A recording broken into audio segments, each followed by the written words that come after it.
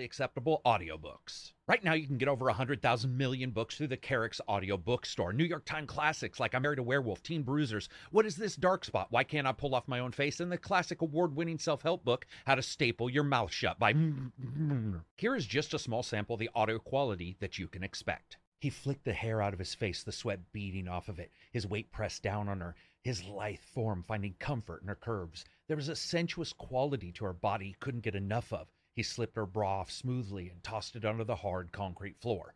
Bill patted the old Corvette with one hand. That's it, baby. Let me know all your secrets.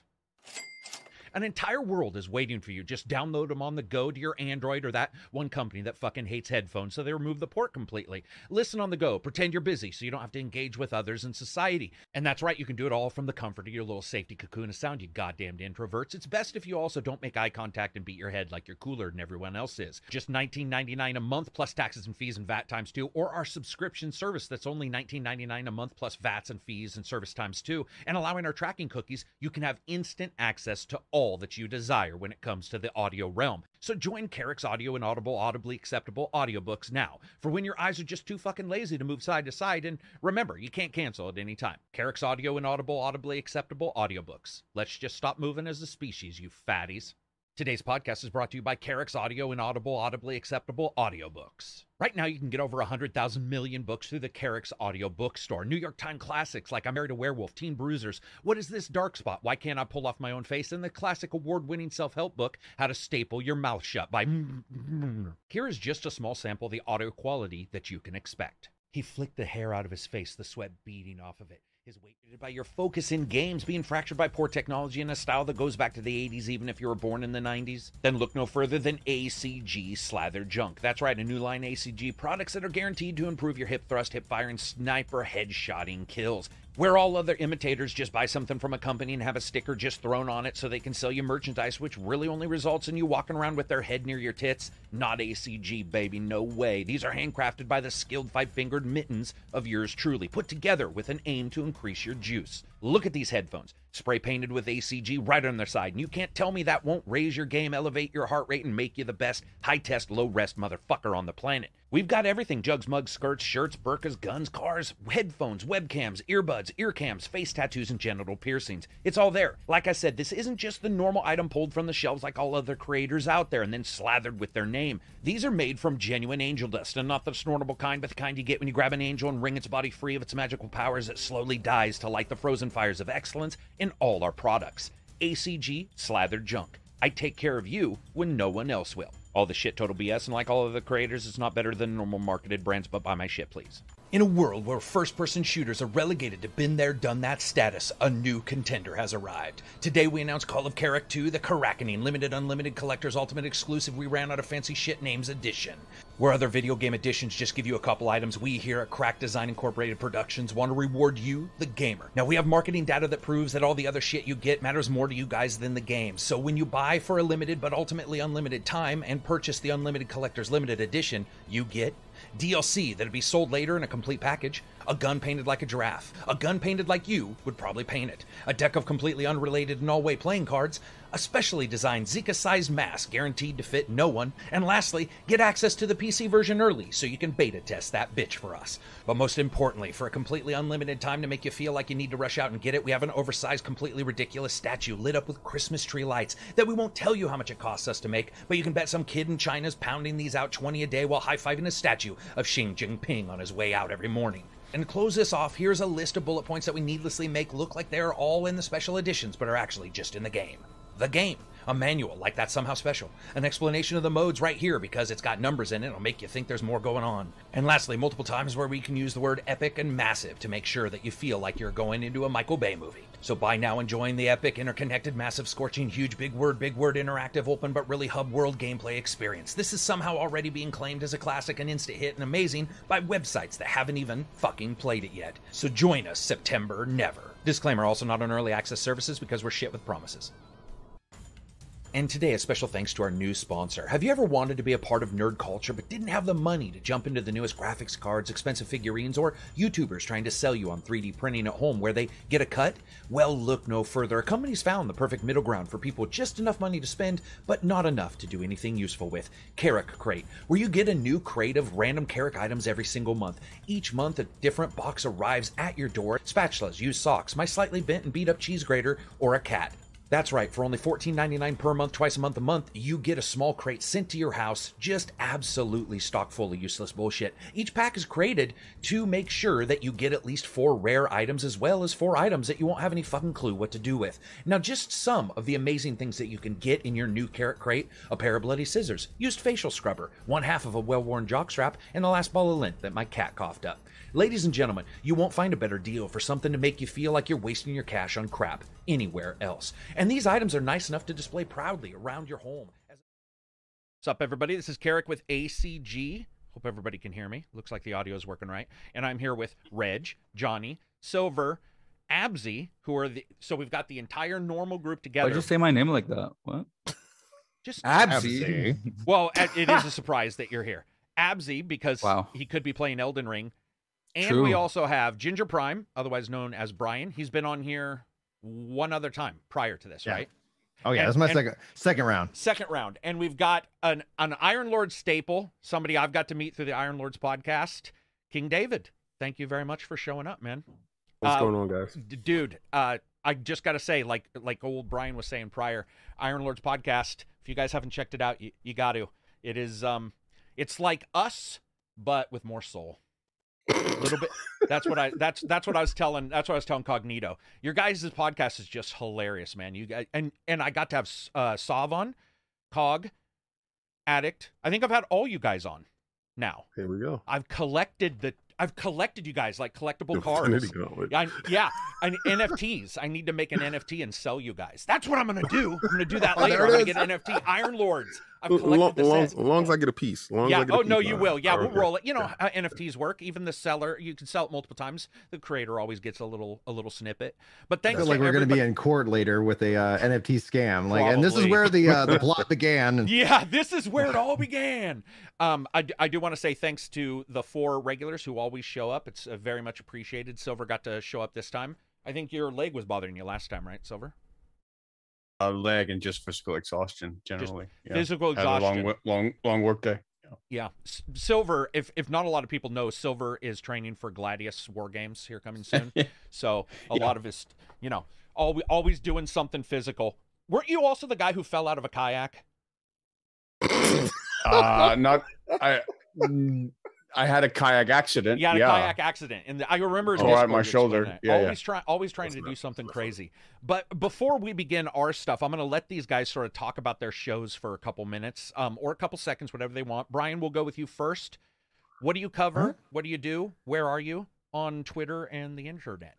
Well, it's always interesting, especially as the Ginger Prime and Brian goes. Like, pretty much when you search Del Monte B, that is essentially where you find me on Twitter, and I think that's even the original channel name for Ginger Prime. But primarily, you could find me covering MMORPGs, especially like Final Fantasy 11 and 14. I've been really big into New World, which really stresses people out, but I'm absolutely head over heels in love with that game. So maybe don't follow me if you don't like that aspect. And Destiny is another big staple. I tend to kind of like jump into games and just live in there for like a decade, so I end up spending a lot of time in these games. But one of the things I think that separates, like, I guess my content structure is I got 5 kids. I've been doing stand-up comedy as well. And I bring a weird, interesting perspective to, I guess, how I view it, because I'll never be first. Like, I can't compete against these streamers who play 16 hours a day, but I'll get there. I get it done. I'm just kind of like, you beat most working streamers on it. because you've had sex at least 5 times. So I have 5. There's 5 sex trophies that I currently rep. Sex trophy. Oh man, I got my platinum, baby. I got evidence. Only Hey, 5. man, Wait, you better have cleared Pandanomian first in the world, all right? Or else you're not a real man. Yeah. Well, and Oh that's what people will discount. They're like, "Oh, you're not doing this like right now." It's like I'll do it later. Like I just I just have to I accept my limitations and I enjoy my family. So that's what I do. That's where you guys can find me. And thanks for having me here. Yeah, for sure. What about you, King? What do you got going on? Okay, well, Iron Lords podcast, Sundays at 1 p.m. And it's so funny, like if I go on a show and they're like, "Oh my God, I watch Iron Lords podcast," I'm like, "Why isn't my subscriber count larger?" Like, what's Why you going guys on not Show here? blowing some me up? love. You say you are. I know, right? Fair The weather correlation fans. is just not there. happening. Yeah, no, but lifelong friends having a podcast. We joke around, we have fun. I'm the tongue-in-cheek guy. I'm always, joking on either PlayStation or Nintendo, and trying to prop up Microsoft because sometimes they need a little help. They need a little help. Just a little bit. Lordsofgaming.net. I'm actually the marketing manager of Iron Lords podcast. So anytime you see anything or you look at something that's like really cool, it's me. No, All the other stuff's everybody else. The cool stuff. Yeah, that's them. But this is me. No, it's collaboration. We do so much fun. Do so much things and have so much fun. I go to shows like we have PAX. We're going on to PAX East, and that's coming up next month. And we're already locked in. We already have the Airbnb. We already have the media stuff, and I'm already setting out the floor plans on how we're going to attack the floor. I leave all the big fish for Cog, and Sovereign and I take care of everything on the floor. So if you have something interesting that you want us to see, just have some energy. Because the worst thing to do is to go to a developer, and if they have like their media person there, you can tell the difference between a media person and actually somebody that worked on a game. The media rep guys like, oh, this game is this game, and I don't need that energy. I want the energy that I'm giving you because I want that back, because I want to be enthusiastic and I want the people to see that enthusiasm. So please just have all that fire and passion, because we're going to bring it. And like I said, lordsofgaming.net, they will report on each and every last game, because every day I'm uploading right as soon as we leave the floor, every game we saw. So if it's 20 games we saw, we interviewed, 20 games is going up, 20 games is going to be reported on. So that's where you can find. Oh, Twitter, King David OTW. I'm a little bit of a mess. It's interesting too, because like I was always watching the podcast and then started right before you guys gave some awards to your writers. Because I think I was on the podcast right after you guys did, because they were on. Right. And I gotta say, man, like the website's actually pretty cool too, because it's like it's different people sometimes that we see on the podcast. It's all of this. It's something that I've tried. I've got a website, but I forget to do anything for it. You guys actually have people who are doing that. Very good writing on it and stuff like that. You guys are definitely one of the teams that a lot of people say they're gonna like. It's what I'm always telling people. If you're asking me what you should do, you're already a step behind. You should be doing something and saying, does it look good? Like, because getting started is hard. You guys didn't only get started, you just kept rolling, which is awesome. It's like, in your community, I was watching Addict got screwed over on a couple times, had to do horrible streams of games I'm sure he didn't want to play. But that fan interaction. So, people here know about you guys because I do talk about all of you guys so much, but there's very few like podcasts where I'll want to bring people, every single person on and everybody talk, and you guys are definitely one of the ones. It's highly impressive what you guys have done, and just super awesome people, because you were talking about excitement, and that's what I am, is excited. So then I went to my YouTube comments, and nothing in the world can depress you more.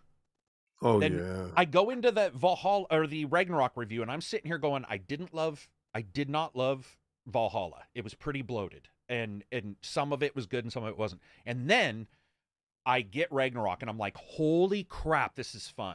It's different. It's gods. It's different powers. It's blah, blah, blah.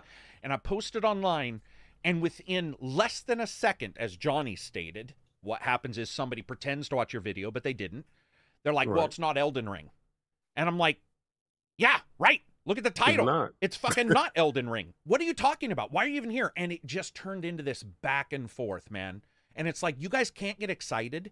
If you're happy about having Elden Ring, why can't you be happy somebody else has Ragnarok?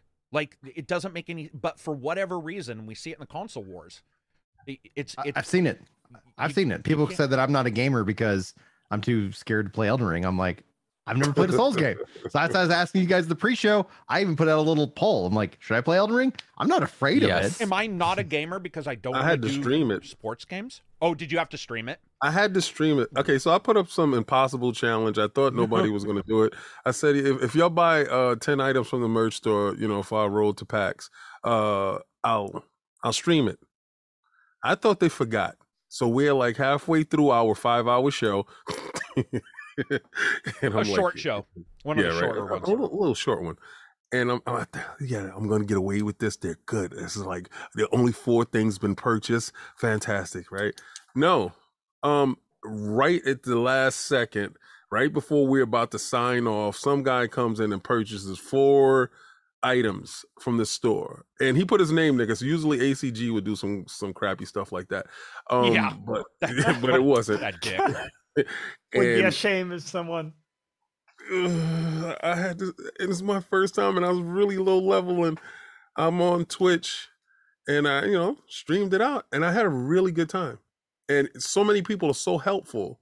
Like, King, do this, because I'm yelling out while I'm playing. How the hell do I call up this? How the hell do I call up this? And I look at my comments and I'm like, okay, cool. And I got to hang on it.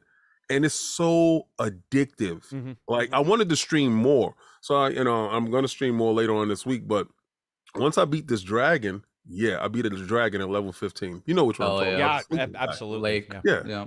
The sleeping guy. I made it there, but making it there at level 15 is like it's a feat within itself because everything can one hit kill you. Yeah, and you're just like trugging through. So it's a perfect game for you, and I will love to watch you stream it. I will definitely tune in and watch you do it. It's you on and everything. It's cool. I hope, Ginger. I think you should try it. I think you would like it. Yeah. I'm gonna switch between your name like 10 times. King, when you're You can call me whatever, streaming- man. You can call me Brandon. That's all. All right. What were you saying, Absy? I'm asking, like, when you're streaming it, do you feel like the need to entertain your audience by going to bosses right away, or can you like take your time and explore and all that shit? Oh no, hell no! I'm a punk. So I don't care who listen. I'm a professed virgin to the game. All right, so I will see a boss and I'm talking to them, and I will say, yeah, that's not gonna happen. And I finally got the balls to fight that golden dude with the shield. Yeah. Right on the horse. On the beginning. horse. Yeah. Oh yeah. And literally, as soon as you know what? First of all, let's talk about how you can just skip the tutorial. Yep. Right? Oh, yeah. You can literally skip the tutorial. And I went back inside the place and I'm like, what the hell is this right here? And it's literally the tutorial that I skipped in the beginning. And I'm like, this is nuts. So that was a fun thing that they got a chance to see me actually do the tutorial over again. But when you come outside, this is this golden guy sitting there. Now you may think in your head, that's a cool dude. Let me go over there and say something to him. Don't do that. Because he's definitely Not how it OP. works. I think I love how real quick. I got to Butterball, who is on both of our podcasts all the time, said, "I just bought a TCL TV and named it after King." Set it on fire. If people don't know, Set it on fire. I even said something nice about TCL, and King was on me. Like, there's some dislike there. I do want to get some other people's opinions of this because I haven't asked Reg. Well, I have. We've talked about it. He's played a little bit of it, but he's so stuck into Lost Ark that it's like we've lost it's like losing a friend. Well, I had to beg him to come and stream. Have you found the arc? Well, some parts of it. Do you honestly feel you're gonna go to Elden Ring, Reg, or do you think it'll be one of those games that's just like, pass by? Probably not just Elden Ring, but a lot of games passed by, like all the other February games. Yeah. I mean, Lost Ark has taken. How many hours do you have in it? Do you want to say 250? Nice. Wow. Now, people may go 250. I don't know if you're going to say that's not a lot, but it is a lot when you consider that it just came out. I mean, really, when you look at the timing, the span of about a month. In the he did more in that than he did at work. And it's so fun to watch. Cards. It's so fun to watch. If you guys haven't checked that out, check out Lost Ark because it's an absolute blast. It's and also super fun I think my second most played game is Skyrim, and that's like half those hours now. Yeah. Yeah, no, it's nuts. The- What about you, Johnny? You're still working through Elden Ring, but you also said Horizon, right? Horizon Forbidden West. Yeah, but mostly Elden Ring. I think, towards the end. Without spoiling Yeah, anything, let's just say I've had to make a powerful sacrifice. Okay. It was a tough decision that I had to, like, plot-wise, that was Mhm. interesting. And what would you say if you rated Elden Ring against all the let's say all the Dark Souls styled games? Where would you put Elden Ring so far? So far, it's my favorite out of all of them because it meshes the medieval architecture and vibe with, like, almost, what would you say, Egyptian or like this ancient civilization thing they got going on at times. That to me is unique and that's cool. And then there's the Abzi touched on this last week, like the epic fantasy of it, right? You run into fucking dragons and, like, you're fighting like you're finding these creatures and stuff. So the exploration is incredible. And then the Souls on top is the cherry. So it's like, a good Souls game on top of an awesome open world game. I think feels like a giant Dungeon and Dragons world. Just I stole that from you. No, it's Yeah, right. and It's right. you kind of I mean, you kind of make your own story through the gameplay. you do. No, as that's well. exactly right. Well, King brought up Yeah. a good point, and then I want to see what Silver, because Silver's been playing too. But the crux to me was when I did my walking the walk was I was like looking at what I wanted to cover, and I walked out and I saw the golden guy on the horse. But what Elden Ring does is it fools you. It's like, here's this guy, and if you've played a From game, that's not somebody you want to run to. Like, unless you want to challenge yourself. But then you look to the right and you see some guys flying. You're like, okay, so there's some bad guys there. You look to the left and there's nobody. But what those dudes did was, if you go around the corner, there's a bunch of people. And so it's almost like three choices. They all suck, but there's a distance: short, medium, and long range. And you choose, like, how to go about taking those on. And when you guys talk about the dragon, for instance, I was telling Abzi, I was doing my walking the walk and I saw this fire with people chanting at it. And I'm like, that looks awesome. And then the dragon, and that was one of those moments in games, other than Dragon's Dogma, which has the exact same thing happen, but with a griffin, I think. It was that epic D&D moment where you're like, I'm making the story. Yeah, their plot could be fixed. I do think that that kind of stuff could be fixed. But yeah, it's so fun to see everybody's unique thoughts on it. I think Silver's got a pretty unique thought, because I know he also wasn't a fan of what you considered to be repetitious enemies. They felt like Dark Souls 2 and 3 to you. Is that what you said, Silver? Yeah, that and the game itself repeats a lot of the same bosses. Like, you'll be fighting the same bosses like over and over again. Like, I've killed like putrid tree spirits eight or nine times by now. So that starts to get tiresome. But I mean, to start with the praise, what really has me in awe is the fact that this, like, you have this massive open world game with all these numbers in terms of like stats and different abilities, and I haven't run into a single noticeable bug.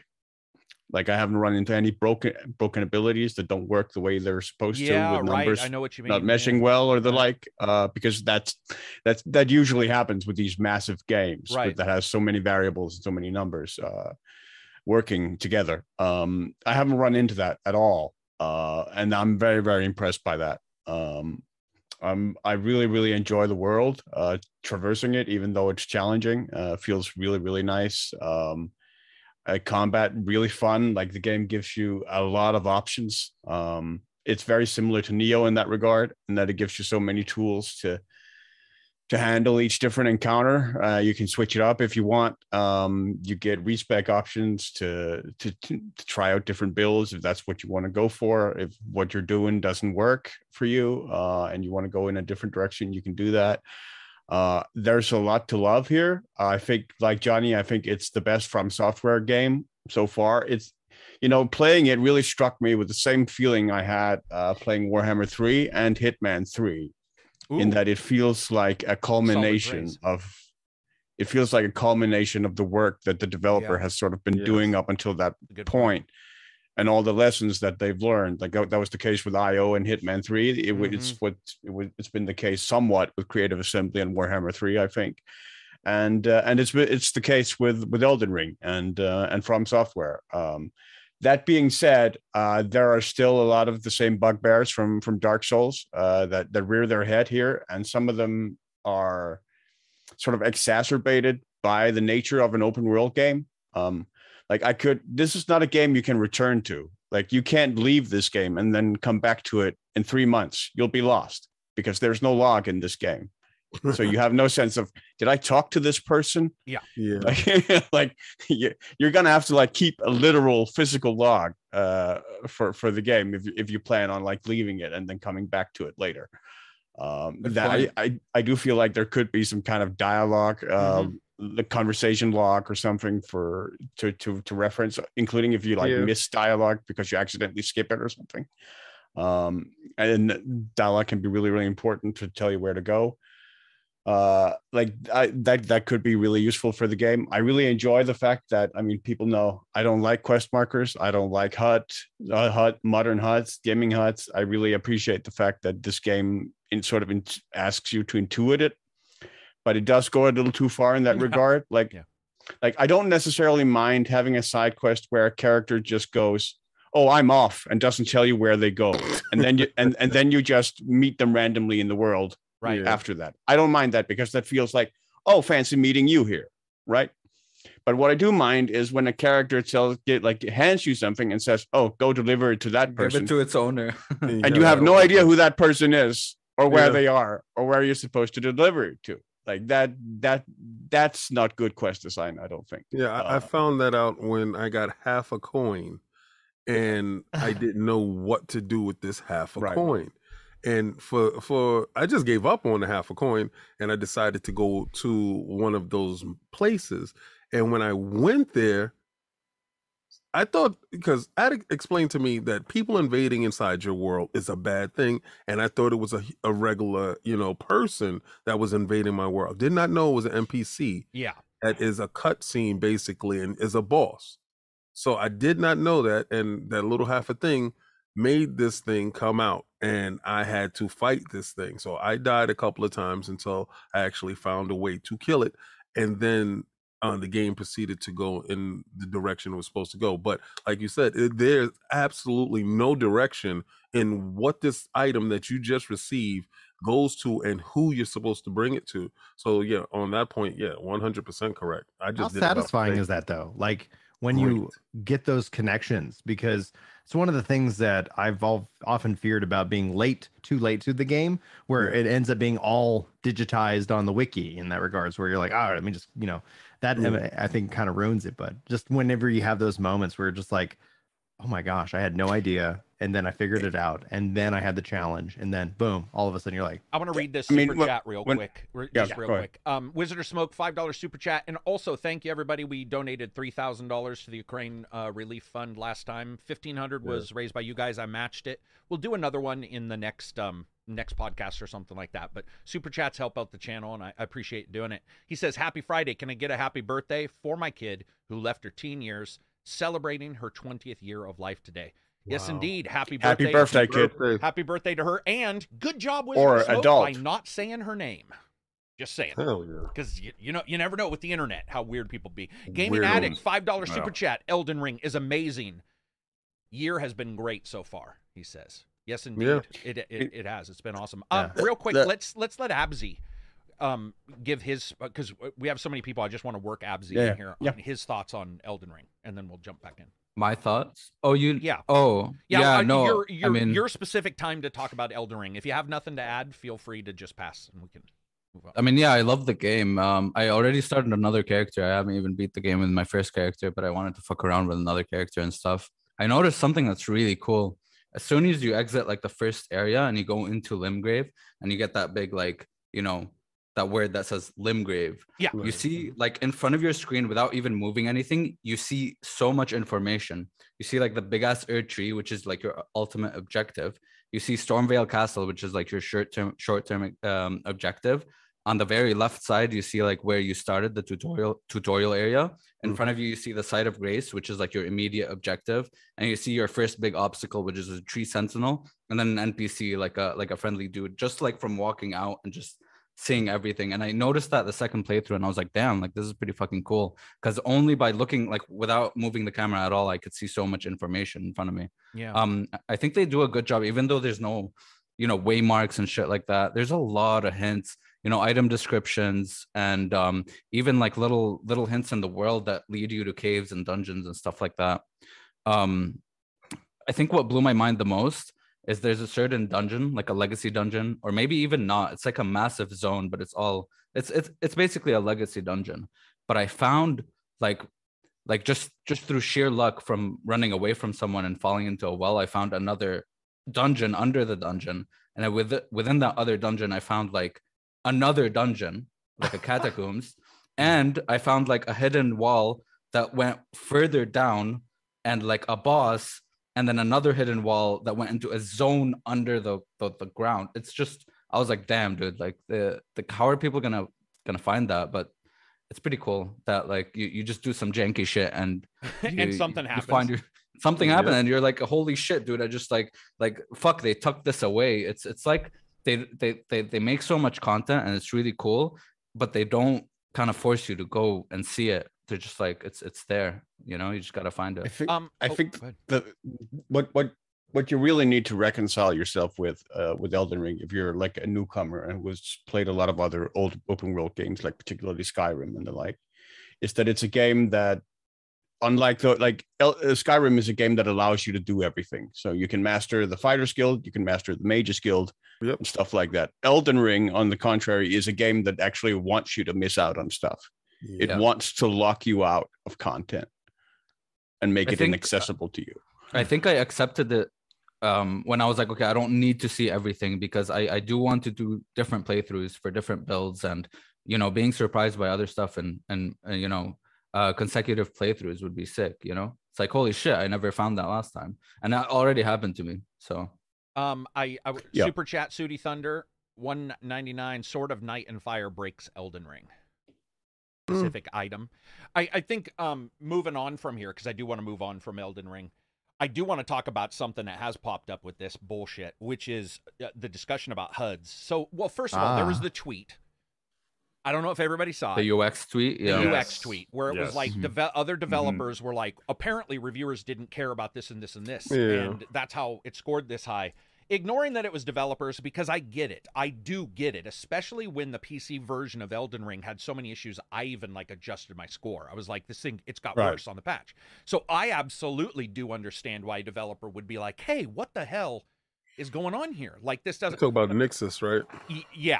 But here's the thing about that weird HUD kind of discussion that I saw. I saw some Redditor made here's what Elden Ring would look like if it was Ubisoft. And so I posted my picture that's not true. It's not true at all. You can play with just the compass. You could technically turn that off too, but I think that'd be quite difficult. I played Ragnarok with just the compass. And what happens is the hyperbole starts to build. And pretty soon people are like, nothing is shown in Elden Ring. There's not even graphics. And then this other side is like, it's all text. There's no graphics. It's just telling you everywhere to go. And it's like, guys, it's neither one. And you can even turn more stuff off in Elden Ring, and you can adjust things, but you can certainly do that in a Ubisoft game. But man, I want to get it out there that, guys, if something's good in one game, it doesn't mean you want that in every other game. Like, I saw people saying, I hope all developers switched, and I'm like, what are you fucking talking about, man? That's, first of all, also, Elden Ring's inventory sucks balls. It sucks delicious, crispy dude, you know, balls. 150 hours in, I found out how to sort items. Mark, because my eyes hurt because I've been in front of the cameras. Everybody's asking me why I'm wearing sunglasses. Dude, 100. He just doesn't want me to feel, you know. Yeah. So he goes left out, you know. Solidarity. Go ahead, Abzy. No, just like 100 hours in, that's when I found out how to sort items, because there's no indication at all. I found on Reddit, bro. You can press L3 to sort items. It's fucking crazy. Well, dude, I didn't buy I told you I didn't get the summon thing. I missed the summon lady. Yeah, you did. And You I had Wait to a buy second, it are you like 10 serious? hours later. Yeah, I yeah, had to buy it. he You missed can buy it. Bell? what's her name? Renna, yeah. She, Rani the or bell. She Renna. never showed up for me, and I ended up going to the, round Round table, table. as I like to call it. And picking it up Yeah, there, picking it up there. Because I thought I broke the game because I knew it was available. It's like, I'm screwed, man, because those can be quite helpful. And Those they were. are helpful. They were. Yeah. Yeah, dude, release the hounds. It's such a shame, right? Because, I look at this is the first game in a long time that I've watched multiple reviewers review the game since Destiny. Actually, since Destiny. Because I used to watch like Houndish, Cacus, all these guys, right? I tune in and how you going to do the Nightfall this week?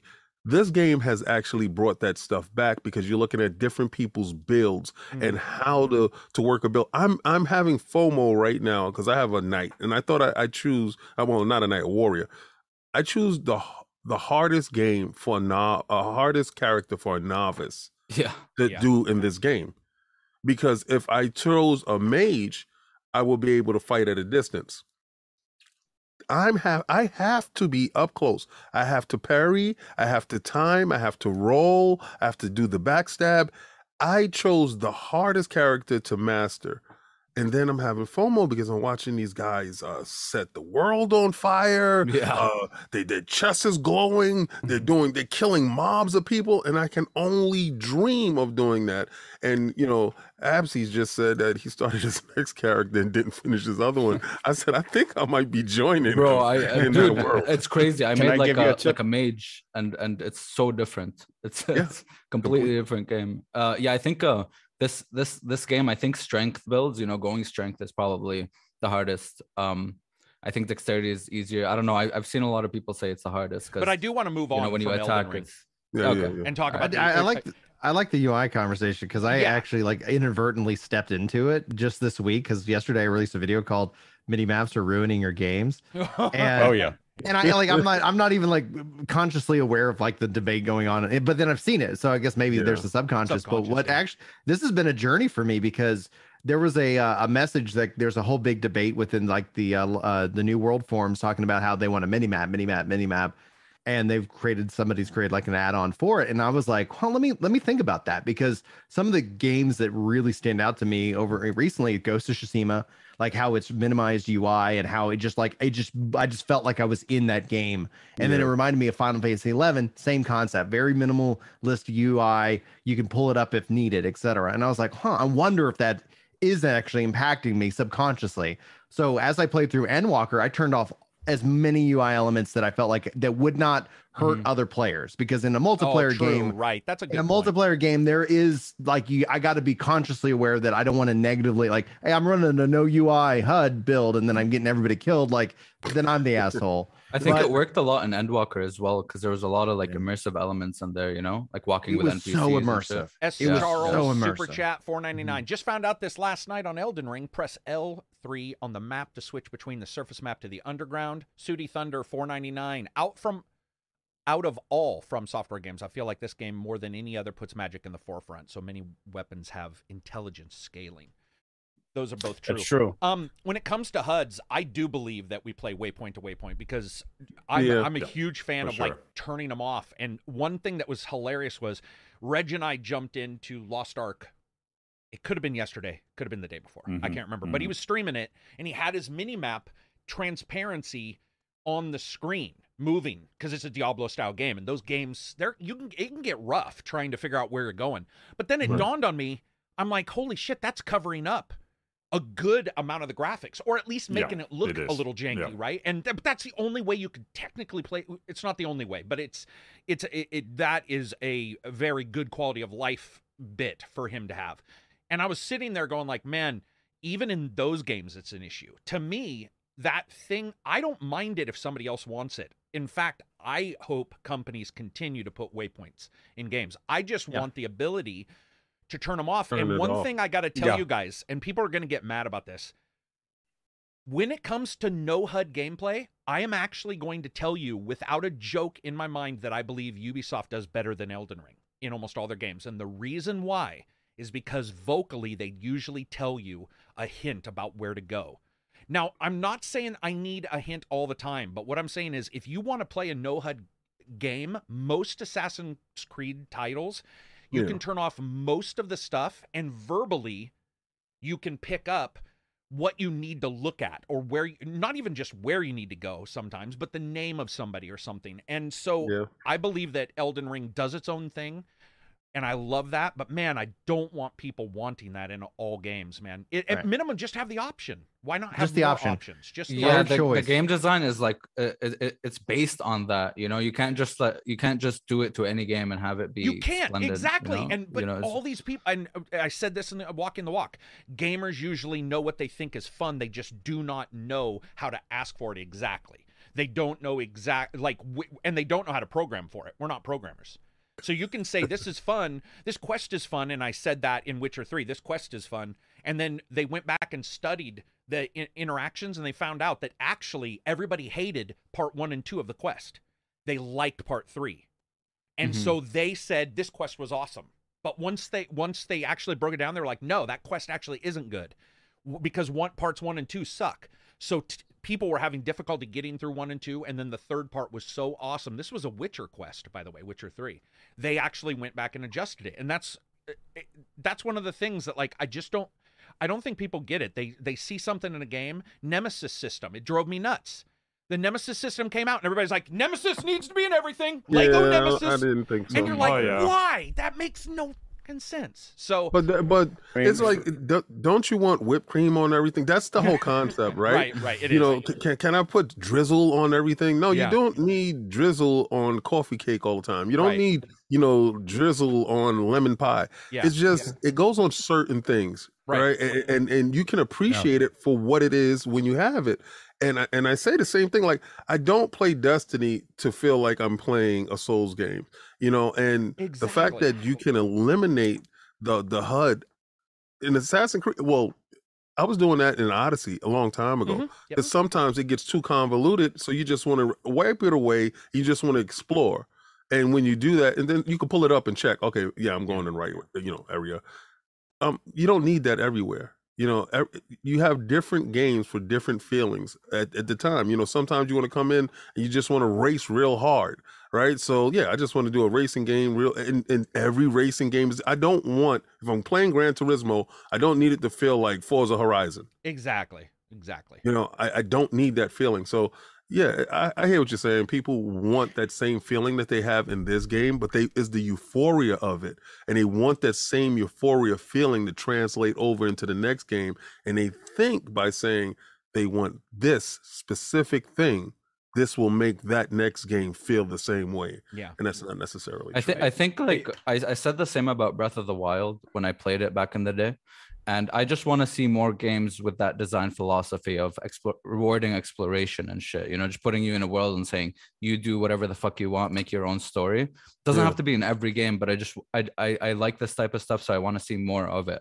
But it's definitely different than saying, oh, every game should turn off waypoints, because a lot of games it wouldn't work with. So not at all. I mean, for my part, that it's been my bugbear for as long as I've been on this podcast. Modern gaming UIs, where I've always felt they've been too cluttered.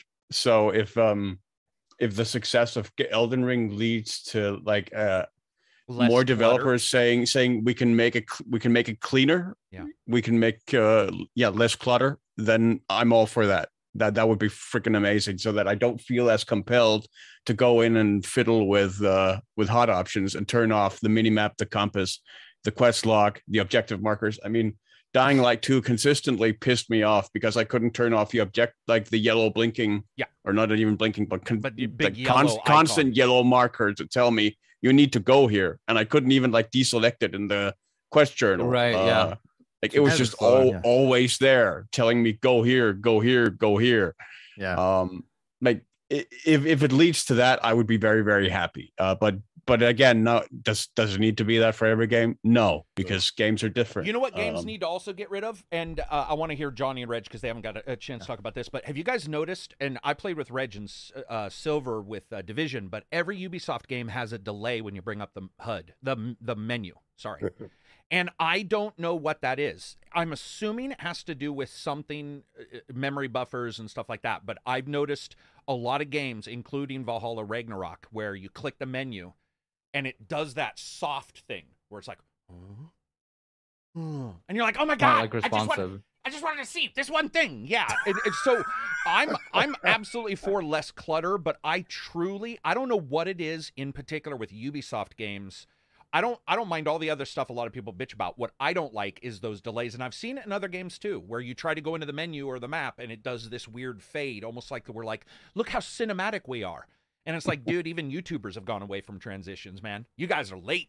Like, that's the type of thing where it's like, oh, the UI might look nice or cool animation, but the UX is just terrible because of having to wait. Yeah, we've seen that. How many times have we played a game where we're like, man, when I go in the HUD, I hate this game, or when I go into the menu, I hate this game. But you know, I felt the same way about Resident Evil. You know, like I know a lot of people love inventory in Resident Evil, and I'm like, no. Yeah, because you tend to live in your inventory. Yeah, it's so painful, man. Yeah. Especially if it's cluttered. I think when we're looking at all this kind of stuff, we do have some games coming out. I think one big one will be Starfield, how they handle their UI and their inventory. It'll be definitely interesting to see what they get done. But just wanted to put that out there that people, you know, we don't necessarily want everything in every game. Speaking of Microsoft, though, so King, Microsoft has a show on the 16th of March. Yeah, I believe the 16th of March, and it's like the Microsoft Twitch show. And the last time Microsoft and Twitch got together, it was a train wreck for me because it turned into a 3-hour show. Like, and the Lords covered it. So we're sitting there and we're going, oh my God, I can't believe that they're doing this. But you also have to remember, Twitch is going to prop up the top streamers. Yeah. So if this top streamer is here, they had a show, basically gave each of their top streamers 20 minutes. And it stretched out to 3 hours. Right. And they had, like, it was one game where it was like a fishing sim boat thing. Yeah, the Bay, something Bay. Yeah. Yes. Wasn't a good game either. It was like pulling teeth. And I just want them to have a better cadence, you know, because we just watched the State of Play. And the cadence in the State of Play is really good. They learn from Nintendo's, you know, directs, and, you know, just quiet, show the game. But I don't think we're going to get that from a Twitch thing, because Twitch has their own type of flavor, their own type of formula. Their formula is prop up their streamers. I'm just afraid but excited to see what's going to happen. I hope it's not a 3-hour train wreck like the last time. And I hope it's not, you know, force some personalities down my throat. Pause. But I do hope that they do show compelling new games, because, you know, a lot of games got delayed. So hopefully we get a chance to see a lot of those delayed games here now with, you know, a little fresh coat of paint on them. I don't know about you. Go ahead. Go for it. There was an event on Twitch. I don't know if it was Jeff Keighley. Maybe it was Jeff Keighley, where he like partnered up with a bunch of Twitch streamers to stream it, right? So they could stream it on their own channels. But every, like, I kid you not, every 10 minutes or every like 2 game trailers, you get a commercial for another stream in the stream saying, come to my stream. And it's like, what the fuck? What is this shit? You know what I mean? Oh, you mean because because the other person was live, they were running ads, and then they had ad time in the actual show, while at the same time they partnered up with other Twitch streamers to stream it. So it was just like really weird to me, very uncomfortable. We've all sat through, I think in the Discord, we've all sat through a couple different shows, some being good, some being bad. I do think that Twitch does have a particular thing. I had forgot. We all want to be personalities. Everybody who's doing a YouTube channel wants to be bigger. But I'm going to tell you right now, if they were like, hey, man, come on the Game Awards show. No, because I know what people would say about me. It's the same stuff I say about them. I'm like, I don't care. I don't care. I want to watch. If I want to watch you, I like watching Dr. Disrespect, for instance. I actually find him funny sometimes, and he's a good player, which is also good. And a lot of his games, he's really good. Yeah, and so, but if somebody said he's gonna be the announcer for like the Game Awards, I'd be all, whoa, we have stepped too far. Just like, sometimes you're all, stay in your lane. But they wouldn't let him even be himself, though. And because essentially, like, even in hosting a podcast, but in running a show, like there is a destination you have to get to. Yeah, and there's that, milestones that you have to hit, as opposed to being like, yo, this is my show and we're going to go in whatever direction that we go in. This bitch. Right. And that's what I think what is attractive about the live stream versus something that actually has a structure, a goal, a business level goal that obviously whether it's Microsoft, Sony, Nintendo. And that's why, King, I totally agree with you. I think Nintendo knocked it out of the park and redefined the structure. Sony following suit, I think just actually really works well for them. And then I question, will Microsoft at some point make that same jump, or will they just be different in terms of how they do their presentations? Because it's always something to look at. Foul Boy, $10 super chat. Hang on just one second. I think I was the one that bullied Silver into color via super chat. Just wanted to say he is an integral part of the podcast. You are, and I want to say thank you, and I'll pay you back. But I appreciate it. You did. He was doing black and white too often. Go ahead, King. What were you gonna say? I just think he who has the most money is going to do the most, right? And Nintendo likes to act like they don't have money, right? They want us to be fooled into believing they have, the smaller pockets out of the big three. And they do a nice show, nice button up real, one guy comes out, this is my game, blah, blah, blah. Then the game, right? Sony took it a step further. We're not going to show you anything. We're just going to tell you. And next game coming up, all right? So very minimalist. Microsoft has more money, so what they do, they go out and get personalities. You have a bowl sitting there with a bunch of controllers inside and some gumballs and people Mountain talking Dew like Doritos. Exactly, right? So here comes the sponsors. We got to push this, right? And we have the DLC coming out. I think they have to remove that fluff. Take that fluff out. Give the gamers, like, if it's going to be and say it, this is going to be a Game Pass streaming type of thing, and this is what we're going to get on Game Pass. Oh, and this is what we're working on. So have our future projects. This is what we're working on for future projects. So going in if you're going to waste your time or not, because the worst thing in the world is to go there, sit down for 45 minutes, and there's absolutely nothing that you thought was going to be there, and you're hoping and you're praying. But if you knew it was a Game Pass show, like they did say the indie second party show, everybody knew going in what it was. You could have hopes later, but you knew you had your expectations nice and low. King just described what it's like to be a listener to our podcast, because I don't do timestamps. You show up hoping something good is said, so many people, and you waste 3 hours of your life. Hi, people in the comments now bitching about it. Yeah, What's probably. Good? Hey, Reg, do you even watch the directs anymore? Because you're like one of the bigger Nintendo fans here. You're like one of the people I actually hear. I mean, it depends. If I know it's like themed for, let's say, Smash or whatever, sure, then probably gonna skip it. Oh, but okay. If it's like an indie direct where I know they show some probably interesting indie games, because they're usually good, then I'm watching it. All right. I feel like I get the best Square Enix news out of the Nintendo Directs. At least that's or them yesterday's State of Play. It should have just been called State of Square. Wasn't it like 90% Square Enix games? I think they showed like two or three Square Enix games, right? I think you're wrong. Valkyrie, the new another strategy, RPG? Yeah, another Octagon strategy or something. Yeah, I know. Triangle. Yeah, but I just want Nintendo to get out of the fucking 90s. Like, come on, man. Like their state of whatever's like they seem very, very archaic. It's just really weird. Even the narrator, like he's so cool. Oh, yeah. Like it's so Johnny, weird. Do you notice any of this kind of stuff, or does this? Because I know that you're a little bit more, I would say, on the easygoing side of the ACG podcast. You're like, hey, if a friend's there, a piece of shit game will still be amazing.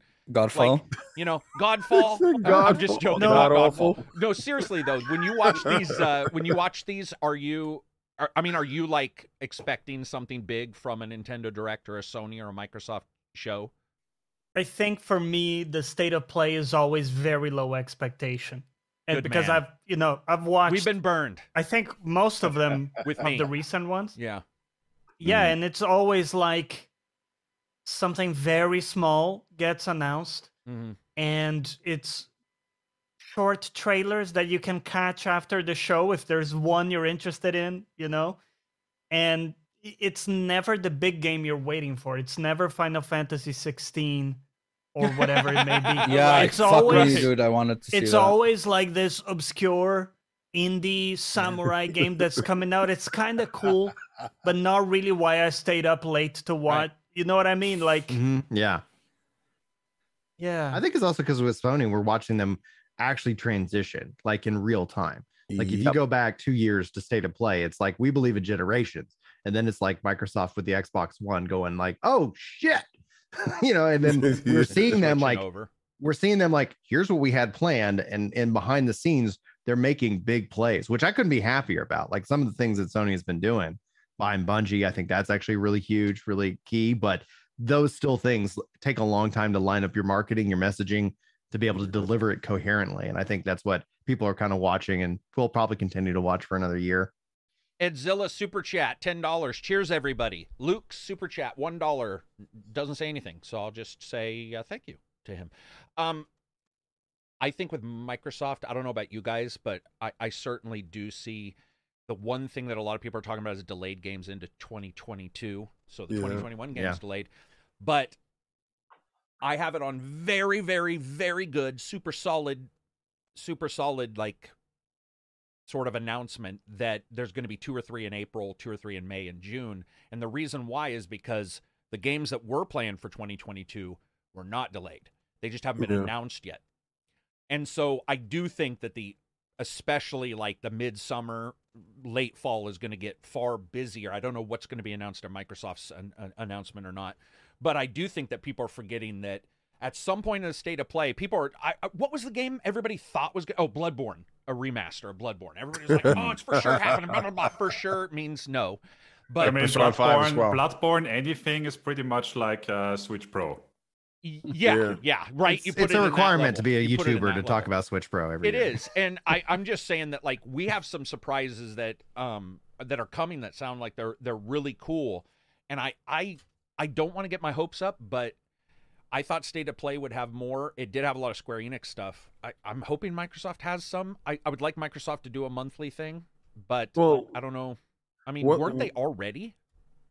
Was Microsoft already doing, real quick, was Microsoft already doing a monthly super quick? It stopped. It stopped. Okay. It stopped. You don't remember? They were on fire. Yeah. Like they were on such a roll. It was like a monthly thing. And it turned into like every other Monday they dropped new good information. On a Friday it'd be bad information. Because so it could die in a news cycle. And they were on fire. I think right now with this acquisition and all the stuff that's going on here, because I don't like Microsoft's cadence. I don't. What they do is they give Sony the first half of the year. Yeah. Nintendo drops however they're going to drop. They don't care about whatever either one of them is doing. And not at all, because if you can sell tons. Do we have any games? Nintendo really doesn't, all around doesn't care. Roll it up, put it out. Whoa, is that Kirby ready to go? You held on to that for too long. We missed a full month. They don't care. So, but I think with the Game Pass model, and they're too reliant. Like right now, we got Guardians of the Galaxy inside Game Pass, right? Yeah. So that's a big title, really a big title, because it's a real good title, as well. But it's a big title this month that takes a lot of steam out of whatever was, first party released on Sony thing. And I think that thought pattern is wrong, but they need the developers, because they have 36 of them now. Well, should have 36 by the time this stuff is, finalized. That they can release a game in every quarter, a good game in every quarter, because it goes to Game Pass. And then you can have the AA games releasing in those months, those passion projects. Yeah. And don't give the competition room to breathe, because, Spartacus is coming. All right. So you saw the State of Play that was there, and a lot of that stuff. Spartacus somebody died. Somebody was they were saying that there's spoilers, Spartacus stuff in there, for later on. I think I see the remnants of it, like the building blocks for it, because that one game Valkyrie, it looks like a complete PlayStation 4 game. Yeah, but that's a game that you can drop inside your service that can work, right? Yeah. So I think Microsoft really needs to work on that on the 16th. to give a little bit of a clearer roadmap for the rest of this year going forward. Like you said, in April, some games should be announced and should be talked about going into the E3 cycle. But I don't like the cadence of we will own the end of the year. Right. How about you do one thing at least in February and March and get some of these tax dollars, this tax refund money that Microsoft, Sony and Nintendo. King, you're probably right. They may be, Microsoft might just be still hinging on that Christmas Thanksgiving rush and not realize that there's, and especially now, guys, obviously it's GT and Elden Ring are like doing gangbusters, so obviously people have money in these months. I think for a long time it was that weird almost school system where it's like summer months you don't sell because kids are outside on their bikes, blah blah blah. It's like, dude, that shit went away in the 80s, man. Kids are ready to play your games any goddamn month. If it's a good game, you can sell now. And especially because you don't even have to go to store for half of these. It's all digital. Also, we're all playing games still as adults. Like one of the things that I clearly remember there being a line in which that it was weird that I was a gamer. And then all of a sudden it became like, oh yeah, like Brian's the guy you go talk to for games. Like it's like as games went online and all of a sudden it becomes a social outlet for all of us. Like that's when all of a sudden I think you start seeing mass exception. And that's also helps with sales because like who has money? My kids don't. They think they do. Right. They broke. Yeah. Like the one saying is like, no, I'm doing fine. You? Not a lot of money. Me? I'm okay. You? You don't even have an allowance. Reg, speaking of free games, let's do the games of the week for the free ones. But Abzy wants to say something before we do that. No, I just was going to say, plus I think COVID had something to do with it because everyone and their moms bought PCs and started gaming more. And it became way more popular as well. You know? It's absolutely true. Yeah. VR. Go ahead there, Reg. It's a short list again. So to start off, totally free on the Epic Game Store, Cities Skylines. Oh. And then subscription is only Game Pass this week.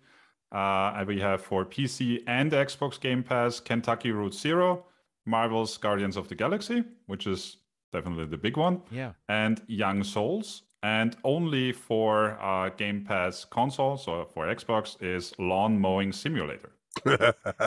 Lost Ark plug in there. Kentucky Route Zero is worth trying out. Kentucky Route Zero is worth trying out. I mean, Lawnmower Simulator is too. I think I own every one of the simulator games. Wait, do you get to bang the cougar that hires you? Unfortunately, as a not. That's side Pool quest? Cleaner Simulator. That's coming out soon, baby. Pool Cleaner, where you're out there with your little broom and blah blah blah. And she's like, do coming out. Yeah, no, man. The simulator games, I'm a sucker for them. I don't even like to review them because they're usually not ready right away, but they build and they're so zen for me. Like I hear other people talk about zen games and.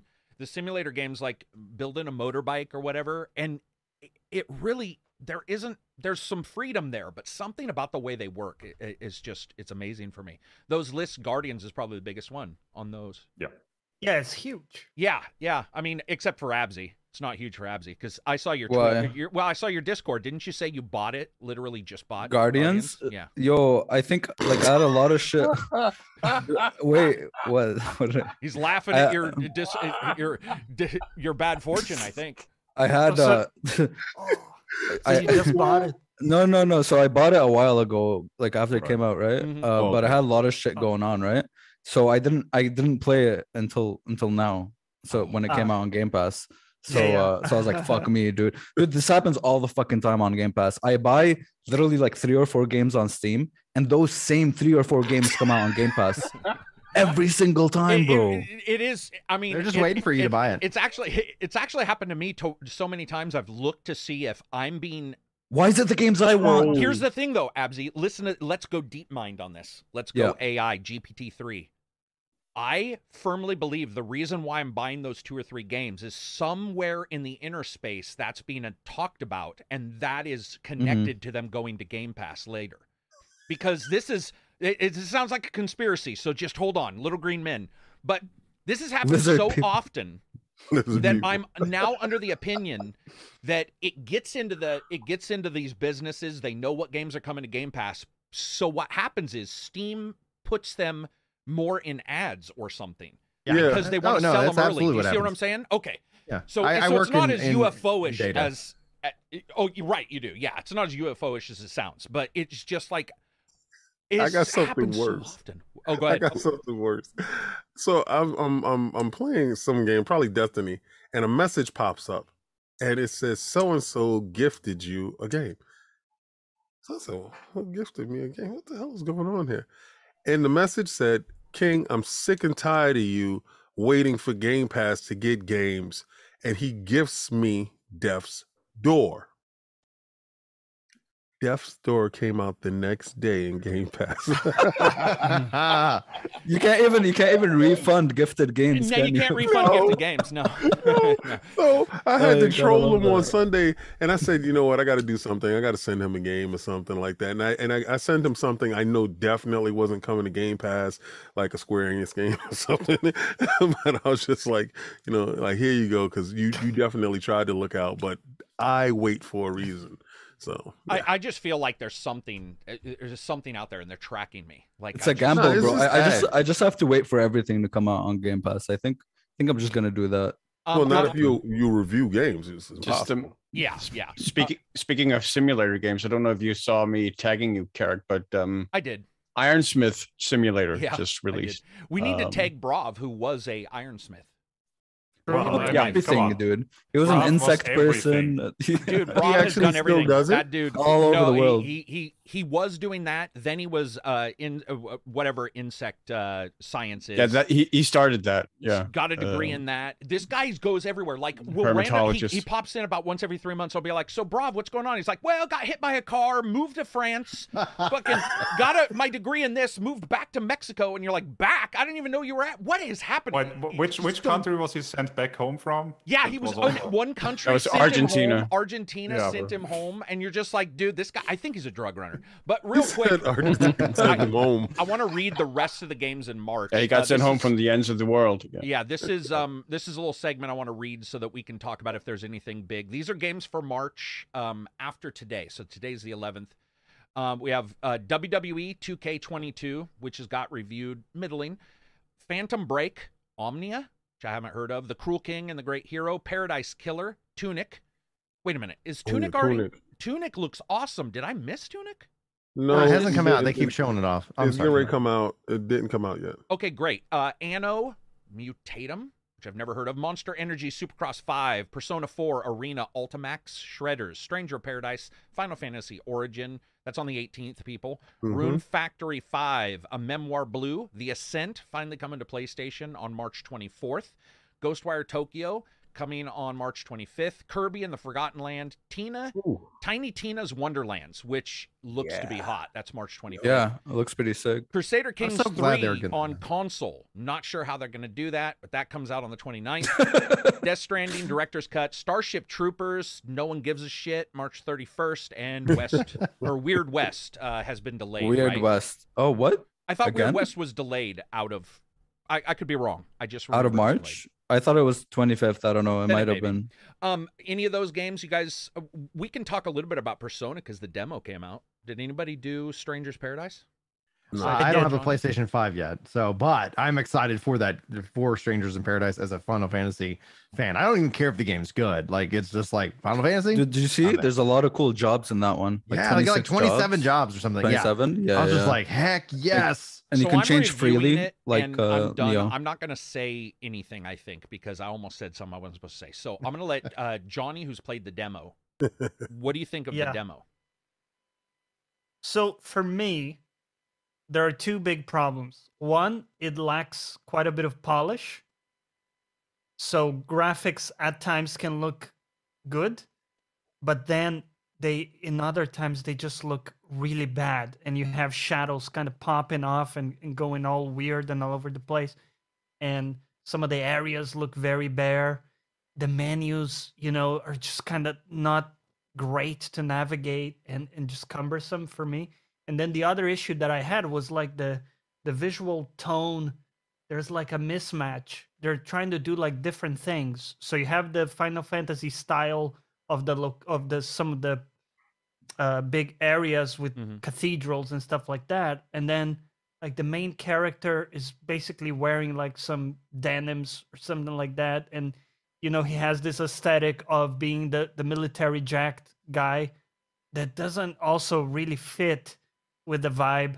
it's almost like they're mixing DMC5 with some aspects of Neo, and then like trying to shoehorn that into a Final Fantasy world setting, and it almost works, but there's something about it that's almost like Uncanny Valley, where you can see that it's off. It feels like a meme in several aspects for me, and it just doesn't quite connect. You knock it out of the park, especially because like when you watch the trailer and his name's Jack, and everything is so fanciful, and it's like Jack, no Jack, and I'm like, he's the this name grunting guy. He's it just gets like worse. And he has a phone and listens to his headphones and shit. If you think Savior of the World Jack is bad, just wait.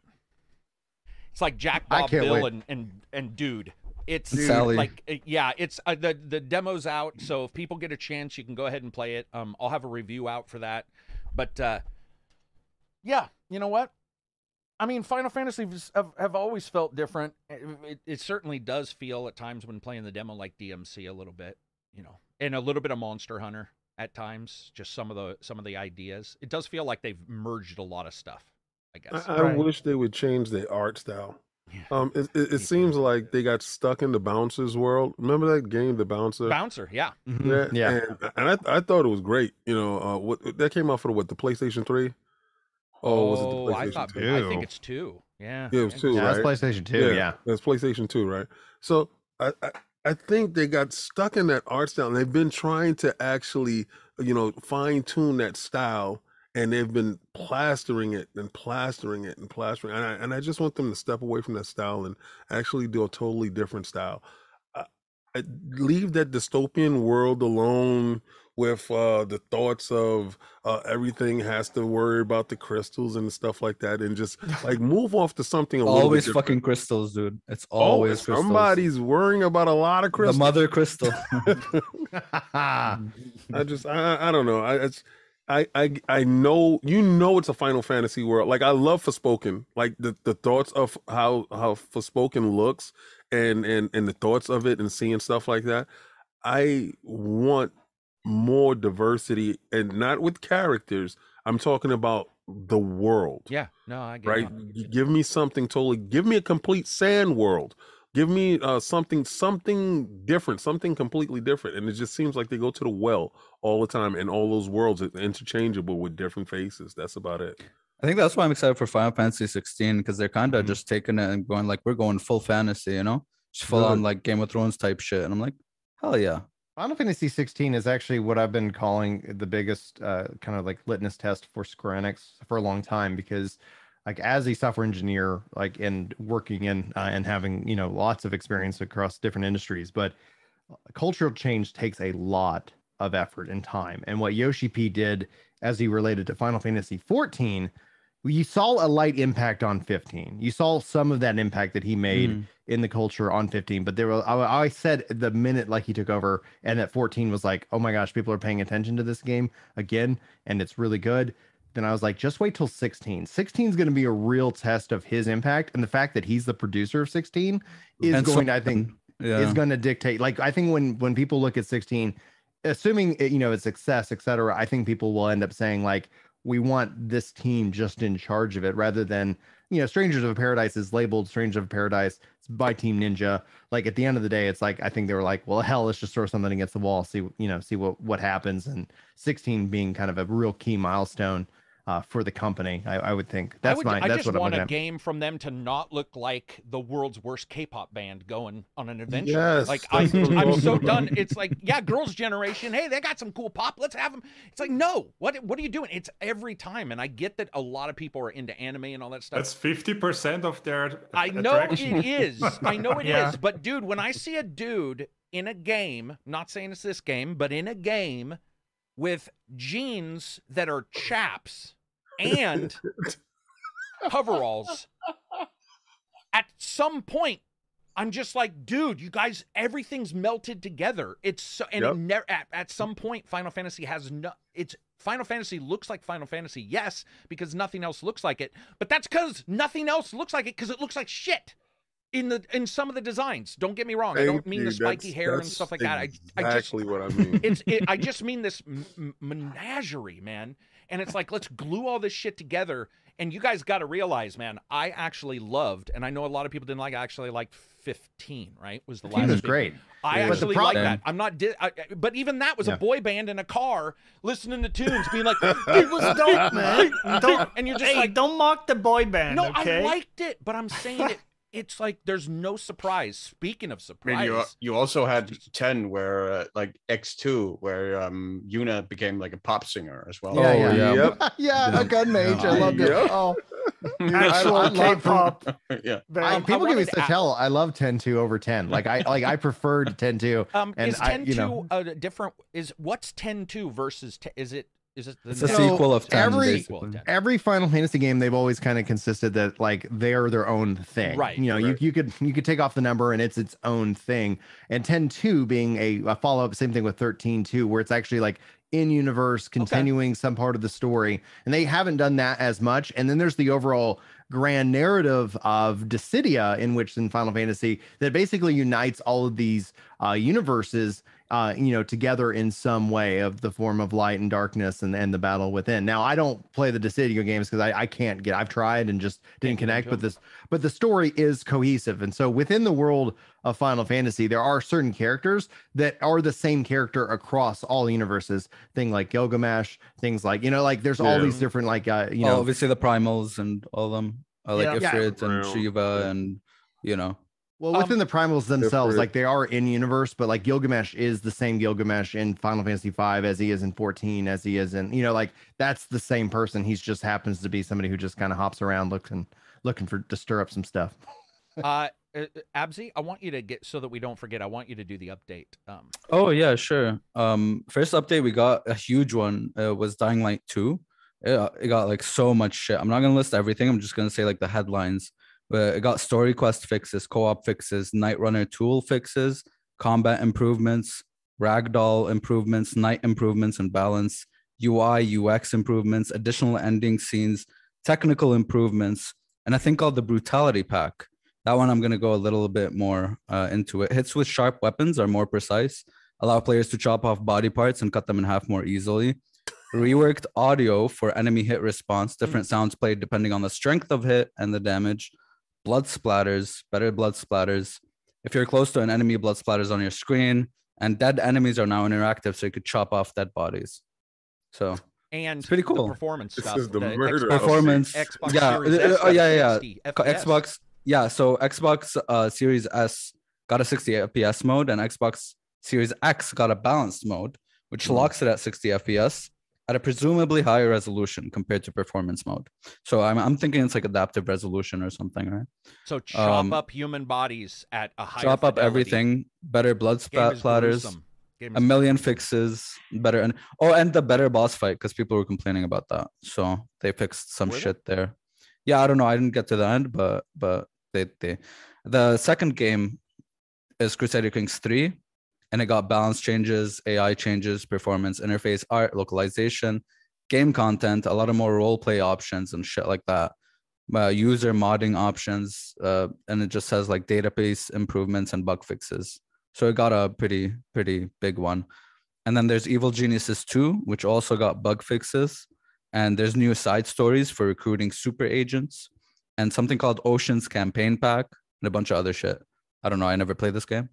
And Outward Definitive Edition got announced. Outward is like a co-op game or a solo game, but it's on Steam and it's pretty fucking cool. It's like an adventure with a friend. It's pretty janky though. It's like a Euro jank game, but it's pretty damn fun. But it's getting a definitive edition, which basically migrates. So the game has DLCs, but the issue is that the DLCs are within like constricted to their own regions. Mm-hmm. But so this one, what it does is obviously there's like a graphics update, better co-op mechanics and stuff, but it also migrates all the DLCs into the game better so that you get the mechanics of the DLC and like enemy types and shit throughout the whole game rather than being constricted to its own region. Obviously it comes out, you don't have to buy the DLC, you just buy the definitive edition. There's also more unique situations you get yourself into because you can get like robbed, you can get you can get sent to prison, kidnapped, all that shit. So they added more of that. They also added new illnesses, so you get sick from other stuff, and a bunch of location overhauls. But that's announced. Yeah, it didn't come out yet. We got our it just says COVID coming update soon for the game. You can now get COVID. Yeah, basically, yeah. So someday in 2022, it's coming out. So. That game, yeah, it is. It's like Two Worlds or Elix, but a little bit better graphics and a little bit smaller. Yeah, and it's just it's kind of like it's not really, there's the story is there, but it's not really like the big thing.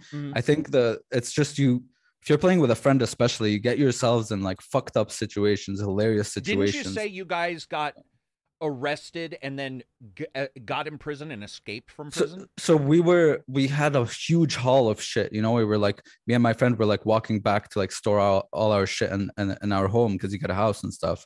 But on the way, bandits or knights or something basically knocked us out, and then we woke up in prison, and then we actually had to do like a whole prison escape with like rocks and shit to get out of prison. And yeah, it's janky, but it has some cool shit like that, you know, where you can go and tell your friends, Double oh my games, god, this man. happened. Double A games. Man, they're like, let's put it in shit. there. It may not work perfect, but you know, it's like We the Police, you know, stuff like that. Yeah. I like that game. I might be the only person in the world who liked that. I really like Cog. Does Cog like it as well? Cog loves that game. And don't they got part 2, like We the Police part 2? Yeah, it wasn't as good. Yeah, no, it wasn't as good. It wasn't as good. But one, I got to talk to Cog about that. It's such a weird game. I never would have. It's like a Revolution game, Silver, that we like. Yeah. We the Revolution. We the Revolution, where I'll like a game, but you don't want to bring it up because most people, that's nerd. Like that's when you're in the nerd group, and then you mention it and everybody's like, "What the fuck is this nerd talking about?" Well, you know, he's a Nintendo Switch head, so it's the fact that you know he's at work or he's at the gym in the steam room or whatever, and he has a Switch on, you know, wiping the glass off, spritzing it down, playing, making sure steam is not inside. All steamy. Silver, you have an independent game of the month, right? An indie game? The week. Yes, I do. Sorry, month would be weird. This one is for those of you like myself, like Reg, like Carrick. I don't know about Brian or King, who played the old school LucasArts and Sierra point and click 2D games. It's basically made in the style of sort of a Scum VM LucasArts game. Monkey Island, where like Monkey Island, where you select like an action, like look at, talk to, and whatnot to interact with stuff. It's called Pants. It's called Pants Quest, and it's a very small game. It's essentially about you wake up and you can't find your pants, and so you have to find them in your apartment. It's basically a game that deals with sort of anxiety and depression, but not in a way that's very sad. This is a unique game already. You gotta find your pants, but you're depressed. Somebody been roofing. Yeah, because it deals with like how like small things can sort of pile up on top of each other and start to seem insurmountable until all of a sudden the idea of even getting out of bed in the morning it becomes a significant challenge. Is this a real life simulator? Yeah, it's like Dark Souls life simulator. But it does it with a lot of humor and a lot of charm, and has a very sort of upbeat like tone to it, even with the serious subject matter. It's very brief, it's very breezy, it's fun, it's charming pixel art. I definitely recommend people to take a look at it, especially if, like me, you have a soft spot for those old school point and click adventure games. It's definitely a nice callback to that.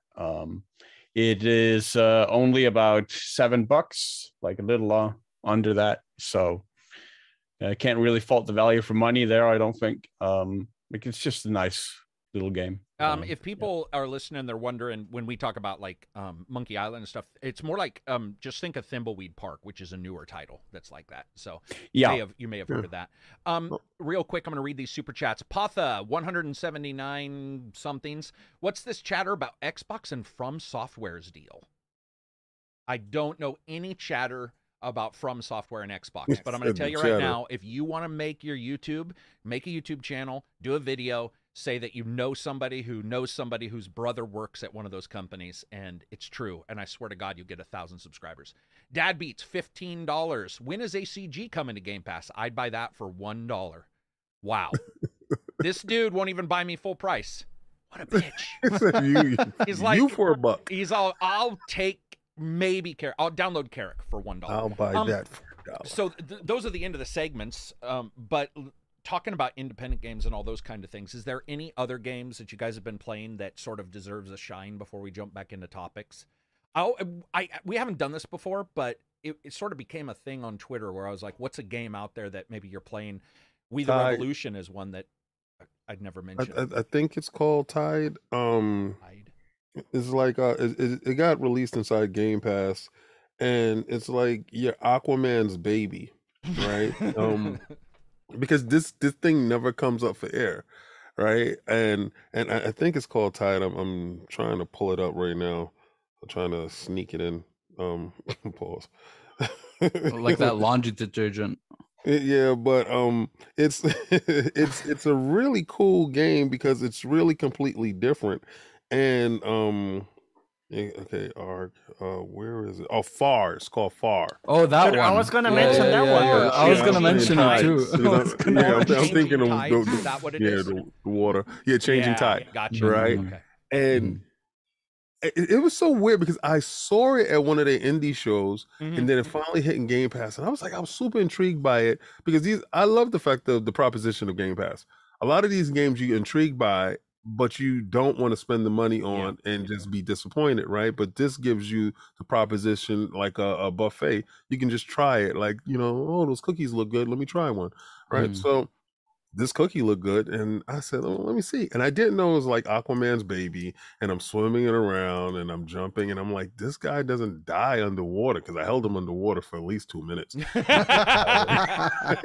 So I'm like, okay. So it's light puzzle solving, and you get to the ship. It's this gigantic ship that this little guy is controlling, and you have to worry about the wind while you're checking out the vistas in the background, and then you reach one destination. It's light puzzle solving. That's pretty cool. I don't know the premise or the where this little guy is going. So because there's no one telling you anything. Right. It's just this little dude needs to get from point A to point B, but you have no idea why. Like, who left this little kid out here? What's going on? So I'm on the ocean, the tides, trying to get from point A to point B, and I just want to know why they left this little aqua baby alone, and why he's so good with machinery, and why is the world in ruin? But you see wildlife in the distance. It's a very beautiful game. It's a unique game, and that's what I'm playing right now, and that's my break from Elden Ring. Like I'll break Elden Ring, and I'll jump into something calming and relaxing without much thought, and that's one of them. Excellent. What about you, Reg? Oh God. Oh, I don't even know why. Guess. Take a wild fucking guess. Yeah, I don't even know why. Take a wild fucking guess. guess. Myself, I should probably just tell Reg to not worry about it. Do you have playing any Candy Crush? Do you have any other game? No, the only other game I played a little bit is Horizon, and that's it. Okay, cool. Okay, Abzy. I'm playing this little game called Elden Ring. No, I'm just kidding. Don't do it. No. On the side, I'm playing Risk of Rain 2 because it just got a new DLC, and it's pretty sick. But it also has weird shit in it, like you get a debuff that just kills you. So there's that.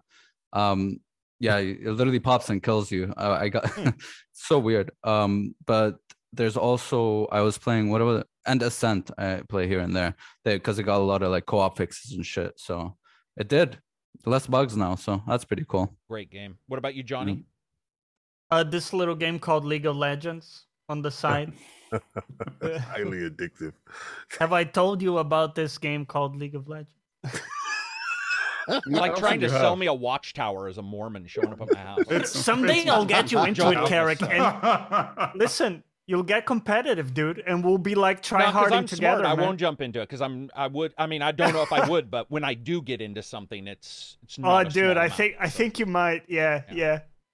Brian, are you playing anything? Like it's not indie title. I mean, it's a little company from Square Enix, but Triangle Strategy has legit, like, it is for me, like, it is so good. And I think somebody described it, and I talked about like it in a video, and somebody was like, yeah, if you like reading a book and then occasionally having these battles, like the story and the characters, while some could be better voice acted, like I'm not gonna fault it because it really feels like I'm playing like through a Game of Thrones. It's very political driven relationships and connections. I thought it was better. like, wow. I thought it was like Final Fantasy or something. Like I don't know. So it's better than Octopath, huh? Oh yeah, like it's by far better than Oco. Well, because the characters have relationships. You're gonna really like some of these characters immediately, and then you're gonna like. Got bad news for you. And then at the same time, then there's some real just jerks that you're like, I can't. I'm just like, I just want to get to the fight where I know I can hopefully fight him, and I hope nobody backstabs them before I have the chance to take him out. Have the choices been good? Like Yeah. I know JRPGs usually don't have choice in them, so They have, I feel like they have, and I can only really come back and say that on multiple playthroughs because you do make choices that will take you from nation to nation and impacts the characters that you run into and then can join up. And so your choices have an impact on that. But the battles themselves also are filled with choice and how you decide. I've been playing it fully on hard mode, and that game will kick your butt. In fact, I got highlights of me getting my ass handed to me, but then I changed my strategy as a strategy game, and all of a sudden it's like, okay, that I had to rethink that because I was just like, I'm just gonna roll up on this and I'm gonna win because I'm good at video games. And the game's like, all right, good luck. So you're saying it's like FF14 MSQ where you talk for hours and then do combat. Lots of talk. And the thing though, it's a weird. Here's a little random praise. It has an auto advance feature where like it auto advances the story, and the pacing is Thank you. spot on. It's spot on pacing in the auto advance because then it feels like you're actually like the story and like rather than it waits for you to press a button before it moves on. So if you're just like, I'm just gonna like absorb all this. It's spot on, and I loved the auto advancement because it didn't like in 14 in some cases in the MSQ, you have to wait a little bit more. I'm not like they did better in Endwalker though. They did better in Endwalker between like the auto advance, but in Triangle Strategy, the wait, they nailed it's like, come on, my dude, chop, right? Okay, we have places to get to. yeah. But there's some characters and some lines that are just delivered that you're like, they didn't really go full out, but they didn't do a bad job either. It's not like you would, not play this game because it's like shut the fuck up, Urianger. Come on, let's go. Urianger. Yeah, but no, I haven't fully cleared it yet, but I intend to actually do another playthrough of it, especially because like the choices that are presented to you, and it's done such in a unique way, is that when you go and you basically try to persuade. So you ultimately have like it's kind of a democratic system, but you basically go and try to persuade like how people want to vote, and then they vote, and then you're like, okay, that's the decision. That's really cool. And I was like, oh, so like right now, like the first one that comes up, everybody's evenly split, and then it's like, well, where do you want to go? And so you then need to go, and it'll show you who's like, I'm on this side, or I'm undecided. And then you kind of let it play out, and then you go from there. So I highly recommend Triangle Strategy. It will be coming to PC. There's no official announcement. Been talking about Triangle Strategy this entire time. Yeah, dude. Damn, really? That's cool. I didn't know. Sorry, it's great. I was looking forward to it for a while. David asked me questions. I would have been like, it's good. No, that's totally. I just haven't heard much about it. Like I was looking forward to it for a while, but I was kind of a little bit hesitant because Octopath Traveler's story sucked ass. So I was like, well, I was hesitant. It was pretty cool. I found out a bad lesson. That's a Game Pass lesson. I brought the game on Nintendo Switch and it came out on Game Pass. Oh, there you go, dude. It's just like me, man. On my thing. Yeah. That's why I laughed so hard. I thought, from what I had heard about Octopath, at least the people I talked to, is that the story was actually good. It was that people were mad they didn't ever merge up. Right. Well, that's absolutely true. The stories of the characters were pretty good. They were pretty good. Yeah. There's no overarching thing. Yeah. There's no like overarching story. There's no interpersonal relationship. They are little nuggets in Octopath, but there isn't like a cohesive like, oh yeah, and this actually impacts if this person's here in that scene. And that's where I hope that future Octopath versions actually get to explore. But the story then in Triangle in this case is that it's cohesive. They hit on some crazy subjects too in Octopath right out the gate, dude. Like there's like you got racism, you got like prostitution and stuff. Prostitution, rape, and it's like and for me is good stuff. All positive. Yeah. As a parent though, it's nice because it's not necessarily so in your face, so I can actually like play the game. And my kids are like, oh, this is cool, and they're getting myself killed because they'll take over the controller for me. And but like I'm not worried about them like oh, we're going to show the scene or something like that. So they're kind of like oblivious. And the art style is so beautiful. That 2D HD, Like I'm Very like, nice. bring it to all of the old stuff, and I'll let Carrot come back before. Yeah. Yeah, like imagine Listen. they remade all the old Final Fantasies with that type of art style. I'd eat it up. I think a lot of people would. Dragon Quest 3 is getting the treatment, and that's coming out, maybe this year or next year, which is going to be huge. And then essentially, like they're doing Alive. That's kind of a remaster that never came to America, so that's going to be really cool to see. But the technology, I think, is incredible. Like when you look at that, you're like, this is exactly how you honor the past and at the same time make it accessible to modern audiences. So Triangle Strategy, is it like 3 Great name, characters stupid instead of Octopath? It's like Dudes are gonna be this. try. I think it's essentially you kind of have like as the game progresses, you have multiple different choices, and it Well, kind of isn't has that aspect. Isn't there 3 nations in the game? Isn't that There the are. setup? Yeah, So kind of like there you Fire go. Emblem. yeah. What game are we talking about now? Still the same Guys, one. It's still Jesus. I'm not trying to dominate three it. dog I'm just- fights. All right, let's move on from there. Yeah. I've been playing a little bit of Tentacular or Tentacular, I think is what it's. Tentacle. Yeah, it's basically Tentacular. What? How do you not say Tentacle- testicle? Like how do you It's- just not well, like? it's like Tentacular tentacle-er, cancer. But it's a VR game where you're basically Cthulhu building shit, and it's Oh, that's sick. yeah, What? yeah. There's a preview. Do you have for it out. tentacles? Like, Yeah, no, that's what you're using. Is you're like building stuff. Oh, they that's really throw cool. You, and you have to sort of construct things. Very cool VR game, Quest WMR. But the other big game, and I think it's coming out next month. I think is the Tentacle game. I just call it the Tentacle game because every time I read it with that extra ER, it always messes me up. But those are the kind of games I think work in VR really well, where you can just sort of, it's almost like Beat Saber, but with tentacles. Oh, that's And, nice. and I dig that kind of stuff. I also dig games in VR that do a really good job with their physics, and this one does. Like, matching things, watching them fall and move. I paid for that game in VR so I could play with you a little bit later. I think it was like it was a shooting game. Contractors. The Contractors, yeah. So Oh, I yeah, I got played that, that too. and I have to download that, and we can Let's just, do it, jump in and dude. play it, 11 yeah. hours, man. I'll tell you what, man. I've never had it. holy shit. Dude, yeah, I was like, 3 or 4 weeks ago, and I did that 11-hour day when I got the Quest 2, and my back was so messed up because I refused to, like, there'll be, you're supposed to squat, and I'm ducking, and Yeah. after a while you get lazy. I start bending at the waist. And then about 8 or 9 hours of playing that, I have my multiple batteries plugged in. I unplug it, and I tried to sit down, and my back was like, nope, you're Wow. screwed. But it is such a good game. I lost like 15 pounds. It was Yeah, as soon as you said it, I told Nice, Todd, I congrats. said, he was like, what's the next game we're gonna get? Because we want to try every damn thing Yeah. in VR, right? VR is great, Especially, man. you get a chance to play with your friends.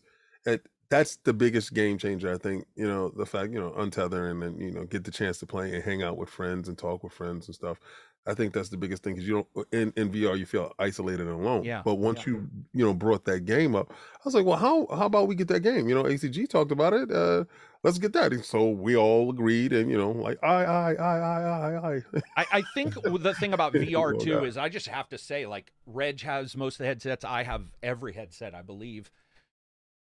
They don't do a good job, other than the Quest, in merging people. Like, I don't like Facebook, right? Right. But it is very Yeah. easy. Like, when you guys gave me your account names and stuff, it only takes a couple Pop up. seconds. Boom, you're in there. You don't have to worry about Steam overlays.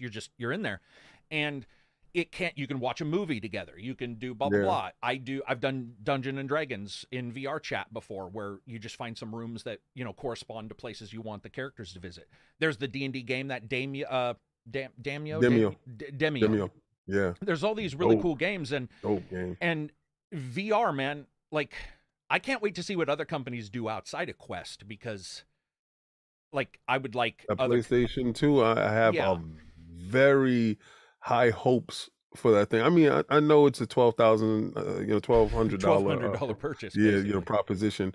But if you got the PlayStation 5, and I know Red, you said Ginger said nah, he doesn't have it yet.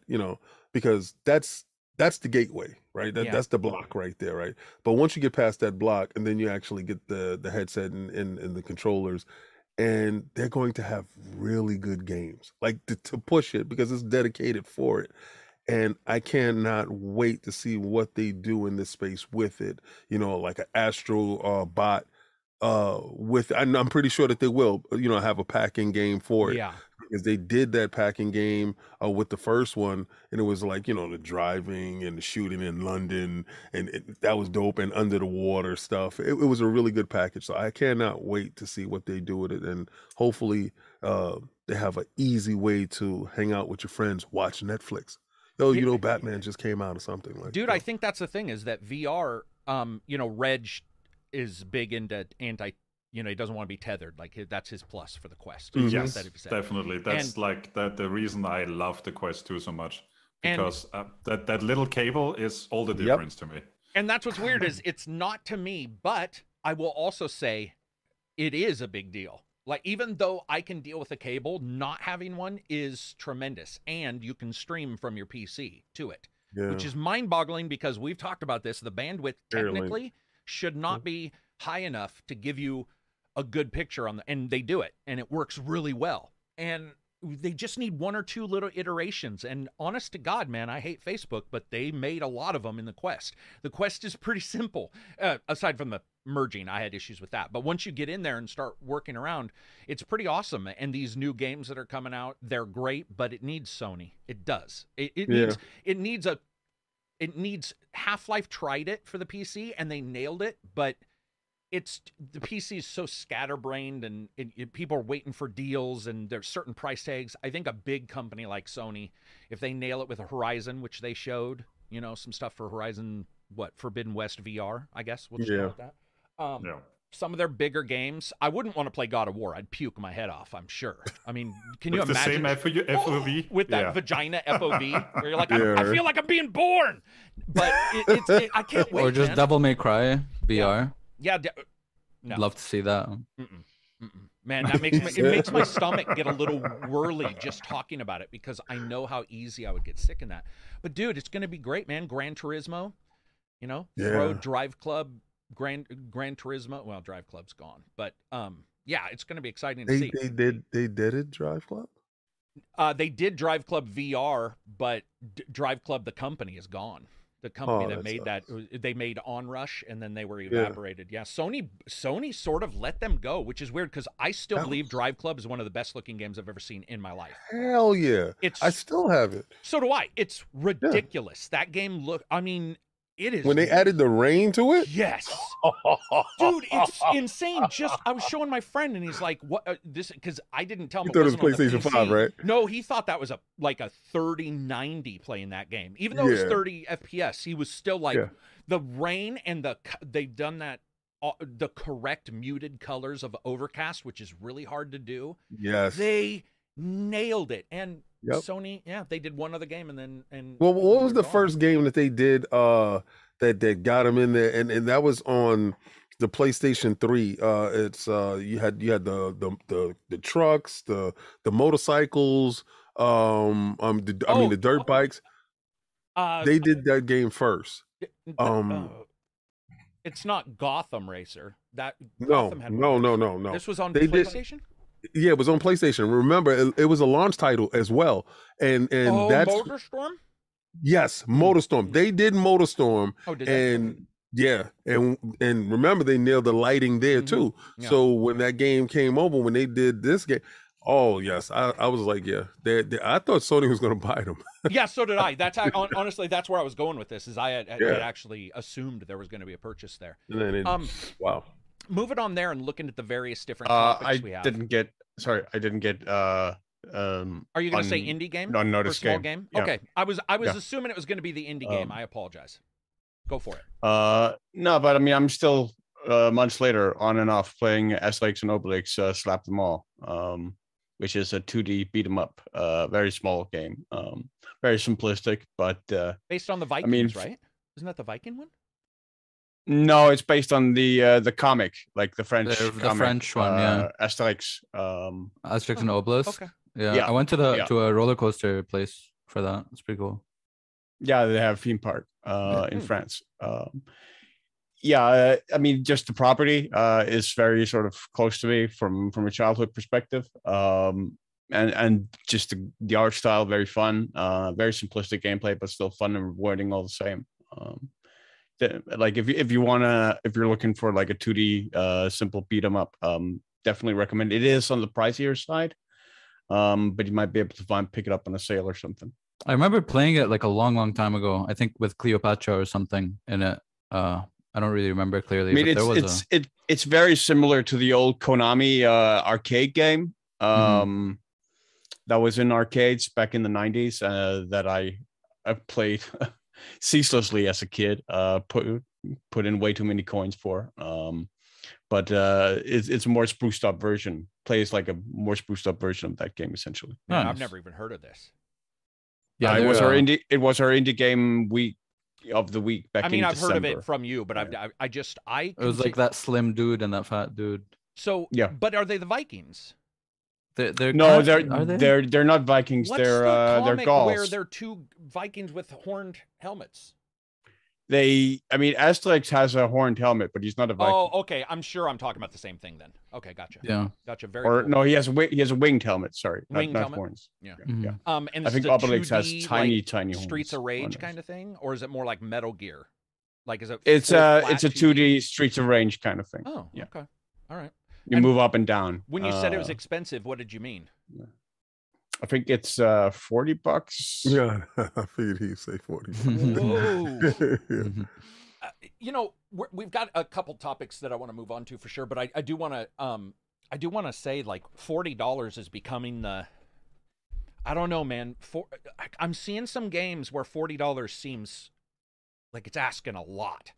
And no, it's 25. No, 29. Okay, 29.99. No, 29.99. Yeah. But recently, when I've been reviewing some games and they've been at $40, and I'm like looking at what you get, Shadow Warrior is where I'm coming from. But Shadow Warrior, I really thought the platforming was fun, the battles were fun, and then I was done, and it was like, done?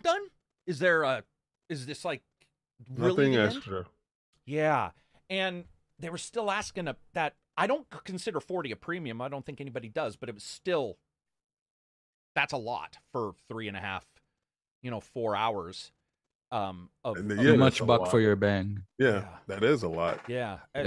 I think that price tag is going to become more problematic. I was originally thinking that was a great price tag, but I'm starting to see the smaller company. Oh, it's $50.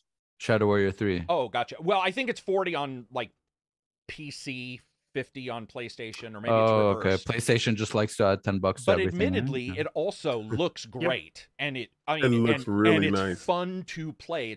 But it's tight and it's super short, and that sounds dirty. You gotta love the Wang, right? Yeah.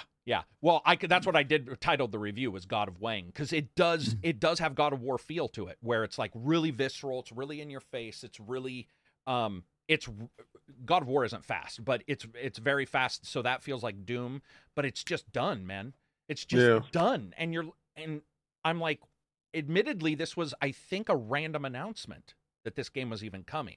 A little bit like Siberian Mayhem for Serious Sam, but Serious Sam was longer, which is surprising. Yeah. Serious Sam was a good deal longer. So I don't know. $40 seems like it's a little bit disturbing as a price these days. It feels like we're getting into more of a problem. Especially when you have Game Pass. Games of service, Game Pass. You put it inside a service. I don't know. I'm spoiled. I'm a little bit more frugal with my dollar, and it has to boil down to I know it's for sure not coming. Yeah. The Game Pass. Yeah, right. Yeah, right. Yeah. Or at some point to where you want to play it really bad now, and if it comes in a year, it'll be different than tomorrow. Yeah. Is Elex 2 also in that price range? Yeah. Elex 2 is like 49 or 59. Okay. The thing about Elex 2, I don't know if anybody besides me owns it.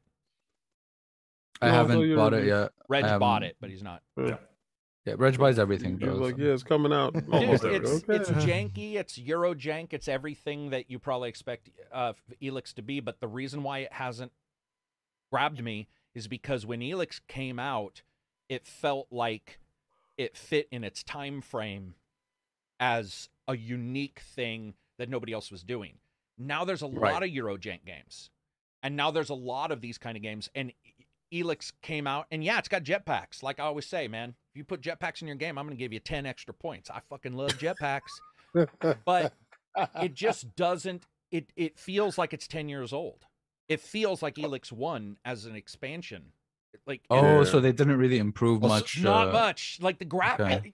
I didn't have performance problems. I heard somebody else did, but that's PC for you. But I didn't have performance problems. I just had. It just didn't look even janky for today. It looked janky for 10 years. Okay, I know what you mean. I mean, yeah. Also because I mean, not just are there more Eurogen games, but the quality bar for them has been raised as well, right? Considerably, yeah. Like you have a game like Greedfall, right? Greedfall. I was gonna bring that up. Yeah. Yeah. Do you not like Greedfall, King? It's all right. Well, I'll tell you what. No one's going to argue that it wasn't jank. That's the thing about Greedfall. Oh yeah, you could see the budget stuff, like seeing the same enemies and shit, just like plop standing there waiting for you. But I'll say that Greedfall makes Elix 2 look like Elix 0. Wow. That's how big of a goal. And I liked Elix 2, a lot of what was going on.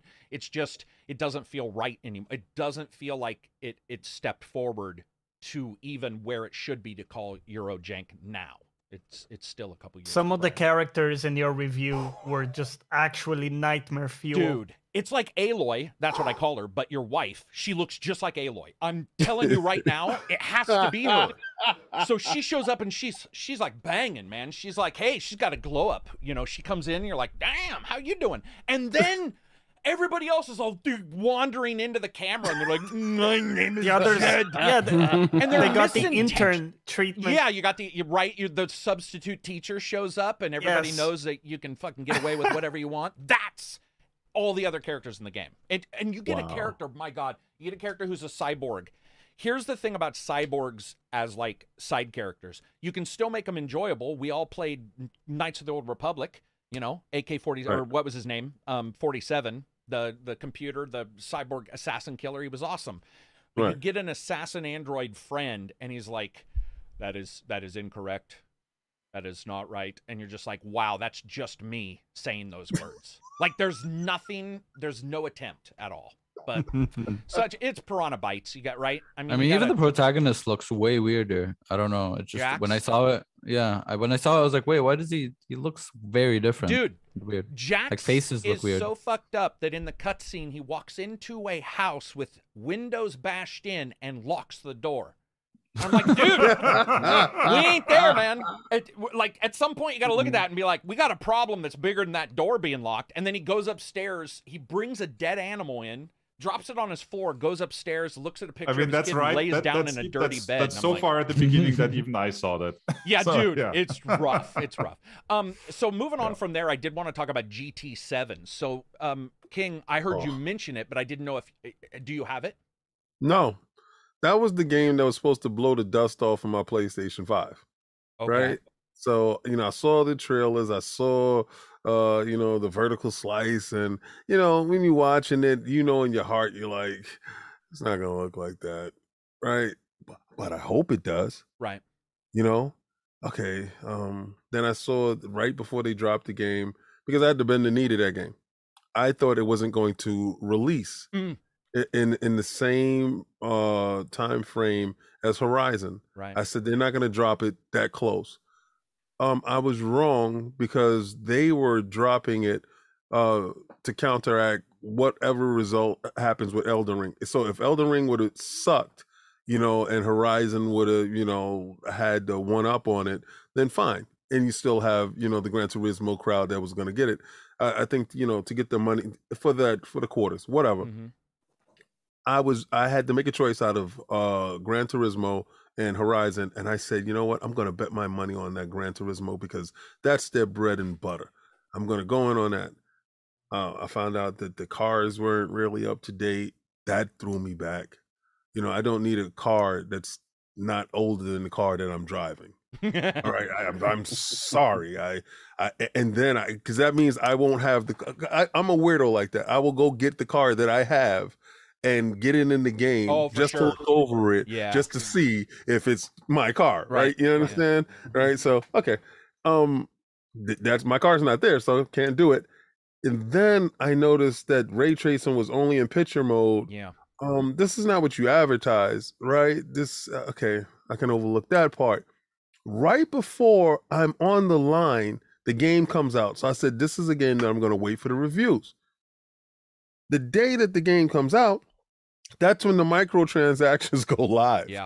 After everybody's reviewed the game and they had no idea that the microtransactions was going to be what it is. It's so stupid. Dude, and what's weird is they didn't have to do it. And that's why, I was like, well, I'll do a review in progress because, first of all, I knew when the codes came out. And I'm like, if anybody is saying that they fully reviewed this, it's possible, but they would have had to have stayed up all night, multiple nights. But I was like, okay, I'll do a review in progress. And I thought I actually was playing the game assuming double the cost of a normal microtransaction. Meaning, when I was reviewing the game, I was like, if they do double the cost that I expect from a Forza or from blah, blah, blah, will I be okay? And I was like, probably. I was looking at the races, what I was getting, hard versus easy, blah, blah, blah. And then I woke up, they launched that thing, and I was like, now, first of all, people are going to be like, you don't have to get it. I get that.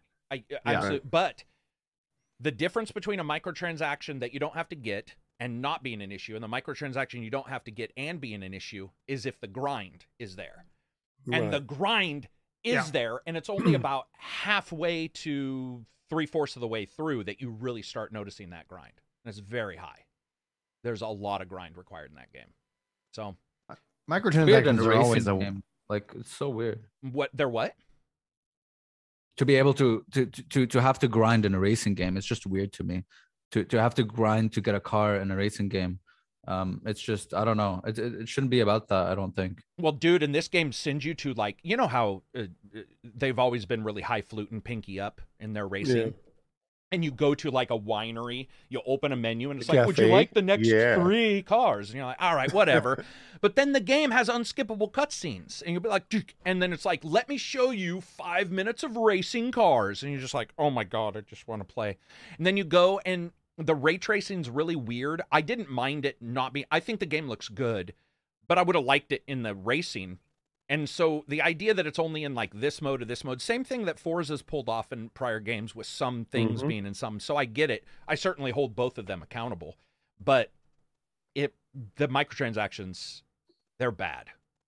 I mean, they're rough in that game. That's probably one of the highest.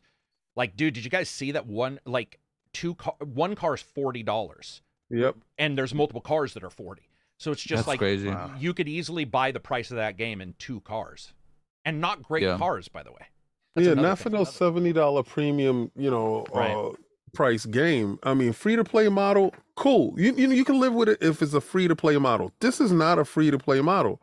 Yeah, they're using the free to play model in a premium tier game. That's where I have a problem with it. And it's not usual Sony. I will say this: they weren't hiding micros. They were like, they will be there. The store isn't live, which I checked. They weren't like. Sony's pretty good about that, but this time seeing those prices was like pretty jarring. Like a slap in the face. Yeah. Well, as I told another PR person recently, I was like, well, you're going to notice me saying review in progress a lot of times now. Especially that was one of the things I thought of last year, as I was like, I'm just going to start saying review in progress and then give a reason, microtransactions or blah blah blah. And some don't look like they have stores and add stores. There's been games that have had no store icon in the menu, and then the game comes out and there's a store icon suddenly. And a lot of times you can tell. Yeah. Rage 2, I could tell. No one brought it up in reviews, but I'm like, I did, because like it's right there. You can tell there's a blank spot. They're going to put microtransactions. They did right away. But GT didn't need them. And they didn't do a car pass, They didn't do anything to really reach out to the fans. It's almost like they know they're selling it to the hoity-toity crowd that's okay with paying $40 for a car. And $40 for a digital car is like... That's ridiculous. Brutal. Yeah, it's nuts. That's ridiculous. So is anybody getting GT after I just sat there and talked about the microtransactions? Anybody? Okay. With Forza, like Forza as a franchise and as Horizon as well, like I haven't played a GT game since like GT4. It was like there was a clear, like I was like, wow, this is really good. Both just the motorsport and even with Horizon 5, like it just pops off. And the fact that now it's also all included in Game Pass, the question is like, it's the same question I said about like Halo Infinite. And I was like, yeah, I'm going to play it. But the question is that what's it going to do that's going to not have me spend my time in Destiny? It's like when it comes down to it, What's it's going like, to pull okay, you away from? why would I leave Horizon? Why would I leave and go and actually invest in that as an ecosystem, especially in terms of microtransactions? Because while I don't personally spend money on microtransactions, I don't actually have like a philosophical problem with them because it all boils down to trust, right? Like I like Lost Ark. Y'all brought that up earlier. I've seen Chad actually talking about like Lost Ark, and one of the things that was the most entertaining for me to watch the internet just kind of implode slightly was the Lost Ark is pay to win, and then the response was, we don't give a shit, the game's good. It's like, yeah, they started having new definitions for pay to win. And then everybody has to start like trying to like, well, yeah, I know I'm against microtransactions, but no, like the real thing you're seeing out playing psychologically is that good game armor, you like game, you will be happy to support game. In fact, I see gamers do this all the time. They're like, I can't, like, I spent $1,000 on this game, and you champion it, you promote it because you love it. But then the question is like, what is really that microtransaction doing? And when you sit here and say like $40 for a car, like no one's like, same thing in Final Fantasy 14. There's a cash shop, but those mounts aren't like champion. You're like, you want to support the game extra? Go for it. Not necessarily that bike though. You need that bike. And I legitimate that bike becomes that. Well, I got it because I went to the like fan fest, which they gave the bike out, or you can buy it. That bike actually gives you an advantage, and it's the same thing. You see that friction in that community. Like, no, like I love 14. But I'm also against microtransactions. Like you just can't you see gamers like legitimately. So there was like a meta on YouTube for at least 2 weeks with Lost Ark. It was all like, it's pay to win, but I don't care. But it's pay to win. It's bad. And it's like, it's still crushing 600,000 concurrent. Like the game's a good game. Spend money if you want to spend money. Don't spend money if you want to spend money. If you are below 18, becomes a whole different conversation for me. Yes. That's where I talk to parents. And I'm like, hey, stop hooking your credit card up to these slot machines. You're an adult. Then we got it. Like then it's like, dude, a fool in his money, easily parted. That's all I'm gonna say. I started. I just started with like Lost Ark coming out. I started seeing a lot of people change kind of what pay to win is, kind of the definition. Because before pay to win was like, okay, it's like you pay to get direct advantages in a game. And then now they changed it to no, it's direct advantages over other players only in PvP. Right, because they're abuse spouses at the fucking 12-step program saying he loves me, he hits me. Yeah, exactly. I'm sorry, but like, it just decide what it is. And I think Brian was right. It's just like, what are you getting out of it? Well, if you're getting whatever out of it, then maybe don't have an issue with microtransactions anymore. Just be like, at least be consistent. Exactly. That's all I ask. Consistency. I don't have a problem with microtransactions if, and this is my caveat, if the game is free to play. Like if I'm playing Fortnite and these are cosmetic things. If I see Rick and Morty skin, you can't stop me. No shit, me too. I didn't know you were a Rick and Morty fan, bro. I'm a huge Rick and Morty fan. You cannot stop me because I saw some guy running around with it, and I said I'm going to log in every day until it's in the daily so I can buy it. And then the Star Wars Boba Fett. Okay, well I'm all in. But again, I'm having fun in your game. I didn't pay anything for said game, right? So there comes okay, you know what? I gotta throw him some bucks. There's goodwill. Yeah, I got it, because you're doing such a phenomenal job. I gotta throw you some bucks. But if I paid $70 for your game, all right, now you're the only. Yeah, you're throwing me a bone at that point. $10 more than the next dude. First of all, I'm already mad going to the counter because there's tax on top of this. Okay, so we're at $76.50 right here, and I have that face. And then you're going to tell me while I'm playing your game that I got to go to the shop and I got to pay real life cash? No. Like, when is enough for you? You could have said, okay, you know what? We're going to put this game out free to play, and then we're going to have the same prices for these microtransactions. Same prices. I don't care. If your game is that good, it's going to sell itself. That's going to happen. You're going to get that money. That $70 is nothing. Could you imagine what they would have did if they would have said Gran Turismo is free to play inside in PlayStation now? I agree. It's like Sea of Thieves had nothing when it released. Nothing. There was no content in that game. It was ridiculous. But they've added a shit ton of content. They have a bunch of stuff people like, and it's doing gangbusters. But I wanted to get Reg's point, because he's played 3,500 billion hours in this game. Dude, I'm still in the what's it? The welcome quest line. What the fuck? You're still Anyway. in like the intro. Welcome. Okay, so but you have like over you what? I don't even understand Yes. that. I need to understand. Is it that long, or are you just Are you just like dicking around? No, the grind is stretching things Significant. always out. Okay. Yeah. So, but you've bought some stuff. And I bought the Founders Pack. Yeah. bought the Founders Pack, which gave you a couple days early, right? I believe you got the and some cosmetics that luckily I didn't claim because by now in the in-game market they are currently worth $700. So he made. Listen to this. NFTs are not in this game. Here's where Reg and I wanted to go with this, because we've talked about this before. Games have had the ability to sell your in-game stuff since far before these cheap bastards are trying to get you to buy NFTs.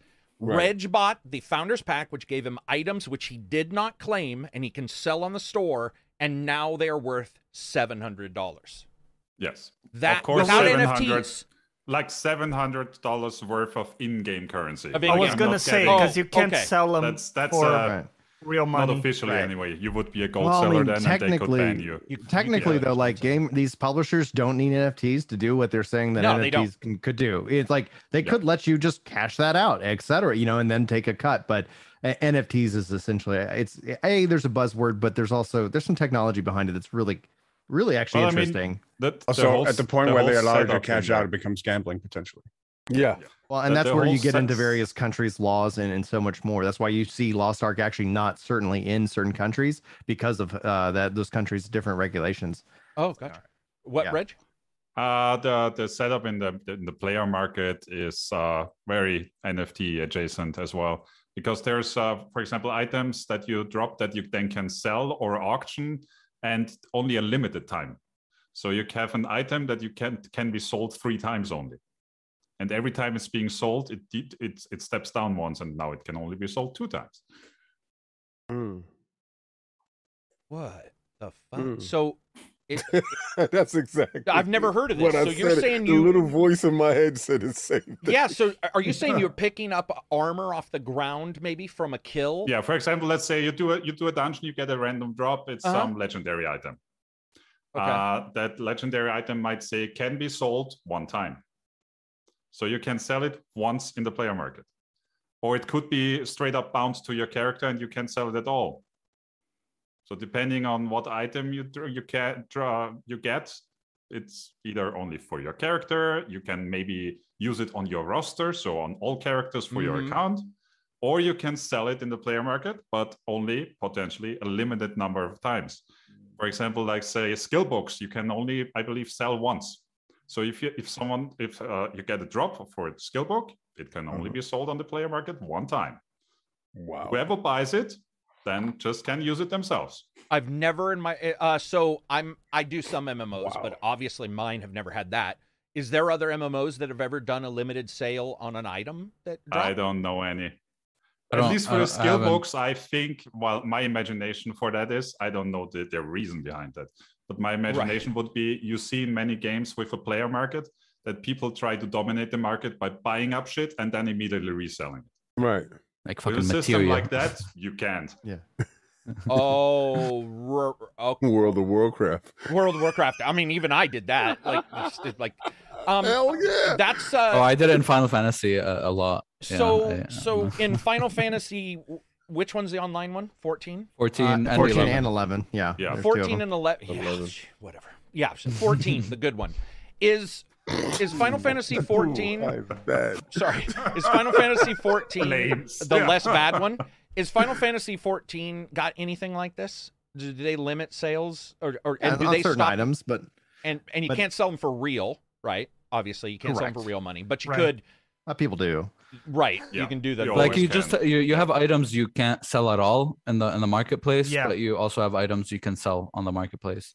But not the Um, counter thing, like you can sell it, 2 times. Oh, you can There's sell as none of much that. as you want. Yeah, you can. Never Right, heard right. of this. You either I've- can it's- sell it or not. Yeah, I mean, Oh, also, Hmm. there's another system in there. It's a game full of systems and it thousands is a of game currencies. full of systems. Yeah. Yeah. There's 2 different player markets. Like there's a player market where you can put in certain items straight up for a price. You say how much you want and you try to sell it. And there's an auction house. other kinds of items, like say ability stones, you can only sell on the auction house. And there you can set a starting auction price or a flat out sale price. A number of days, how long the auction is running, and then people can bid on it. Like eBay. Yeah, Like eBay. Yeah, but what is that? basically Bid eBay, now yeah. or buy now or bid or whatever they do. Yeah. I've never Fucking been involved in a scalpers. bid. Yeah. Also, the marketplace takes 5% cut of every sale. eBay. So, yeah. Wait, but they're taking 5% of a Of fake the non. golds that people are selling. Right. What are they doing with that? And that's By using they're it for just in-game removing it stuff. from the game. It's just a Oh, yeah. Yeah, I they guess. do that with even Final Fantasy, even with WoW. There's always like a percentage where Tax. you just your money But goes see, away. It's called a the money thing with sink. It's that is- pull that out of the economy. Yeah, exactly. Yeah. People are spending real life money on these things. Yeah. All right. And there's ways around that. All right. So yeah, I paid a farmer to do some stuff for me. And that's when I had to get out of World of Warcraft. You know, when you're paying somebody to play a game for Real you. life money now. Oh, that's I mean, you can straight up in this game just straight up buy gold. Right. That is a that's game it. system.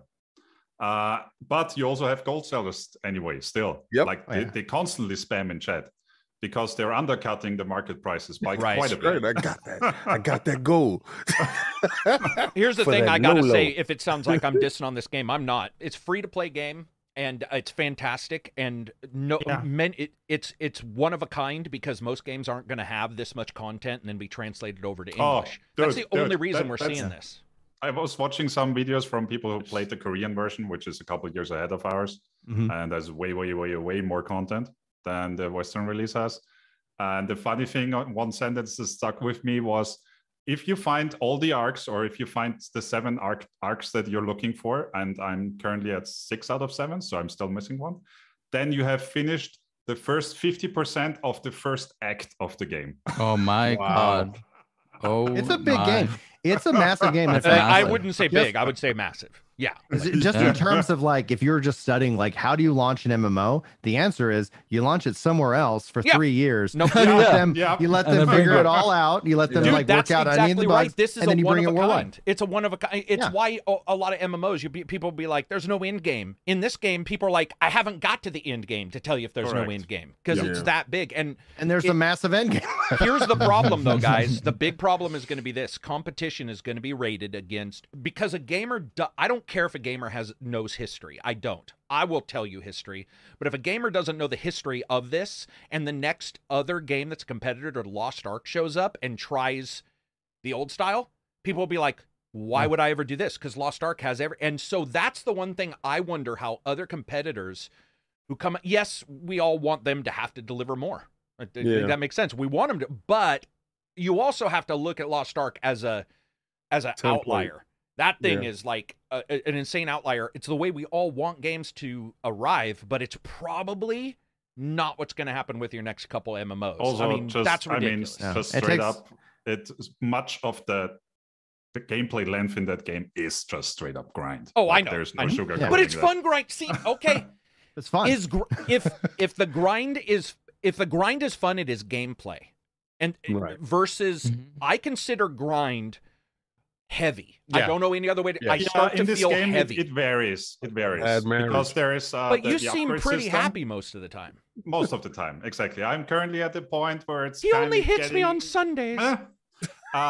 Because the upgrade system, it kind of sucks. Or the higher you get, the more it sucks. There's a chance if your upgrade succeeds or not. Oh, that shit. Yes, yeah, dude. and it's gnarly. It Pentamelting. goes down, right, Rich? So you do your dailies, you get your upgrade items. You can do the whatever. You get your upgrade items, and with the amount of items you get from your dailies, you can like attempt 2 upgrades. I would say, roundabout. But the higher you get in your item level, the less likely you are to succeed. So I'm currently at tier 2, item level, I think 13, and my chance of hitting the next upgrade is at around 60% right now. So the chance of me doing my dailies and hitting the upgrade button and actually getting nothing is pretty high. And it only gets worse and worse. Hell no. So in tier 3, I've seen the videos of tier 3. The higher up you get to item upgrade chances of 1%. No. Yeah, I've seen that shit. Yeah. No, that's not cool. I mean, it's free to play, but that's not cool. You're not gonna. That's in a lot of you have the people who are playing that nonstop, like who are actually just streaming it all the time, who are full on Lost Ark players, who say, well, if you're in tier 3, you get like used to hitting the upgrade 300 times before you succeed once. Here's the thing, though, right? Like, no one's putting a gun to anybody's head and having that. Like, it's telling you the odds in that regard, so you know exactly like what you're getting into. Right, but come on. Dice. There's other games out there, right? Like, there are. But I mean, there are. But don't play this. Here's the thing. I'll one up you. You just said there's other games out there, right? Yeah. If I was a developer, I wouldn't want you playing those other games. Right. So the 1%. That's changing, though. That's changing culturally. Yeah. Go ahead. But I'm saying the 1% that would push me away. If you even said 10% of a chance, I would have a much better reaction than 1%, dude. Even I can do math that basic. Like anything Destiny's single digits. RNG, boy. Yeah, Destiny's RNG kind of stuff. That kind of stuff bounces me from a game. All I'm saying is that if you get that far, you're probably immune to this issue. Yeah, like if you, like the people who are impacted, I don't like the idea. Right, like that can definitely be a turnoff for people coming in, and that's where it's like one of the things that we're seeing a shift in MMO culture take in is the concept of taking breaks, going and playing other games for sure. Yeah, becoming seasonal as opposed to being like this is the one game you're going to play forever, and that's been benefited because of the WoW's kind of like collapse every year that they have kind of another like frustration bunch of players, but like WoW's not gone by any means. Like it's still an incredible powerhouse, but what we're seeing is that we're actually seeing kind of players actually go ahead and experiencing multiple games in terms of seasons. So if that 1% thing was like that's it, I'm done, well guess what, in a year's time there's more content. Some of that stuff's been reworked. Unless you're Destiny, where they throw away their content and they hide it in the crypt. Oh, dude, yeah. Them deleting sorry, the content I had to bring it up, but frustrating. I'm telling you right now, newcomers. Sorry, I won't. No, I won't. Let Reg go for a second, and then let Silver go. Go ahead, Reg. What are you gonna add? So for coming back again to the game, we've seen in the Korean version, at least from the videos I've watched, that they add more and more like comeback mechanics. So if you like quit for now because you say, okay, the chance is just ridiculous, I'm not gonna grind for that, and you come back, let's say a year later, and they added 5 new Guardian raids or whatever, then the chances are getting increased. So in Korea, I think they are like 40% higher than for us. Okay. Yeah, all right, that's fair. Silver. Yeah, no, I just want to push back a little bit on the idea of a fool is easily parted with his money, which is true, and certainly personal responsibility does factor in, but it still stands to reason that a lot of these, particularly monetization policies and a lot of these sort of grind elements, are engineered to be sort of predatory or exploitative. Oh yeah, 100%. Well, I mean, it's sort of turned on day one after reviews. Nobody's sitting here from like, if I'm sitting here like running a team, or if I'm doing the work, like no one's paying the salary to say let's make less money. Like no, they know us better than we know ourselves.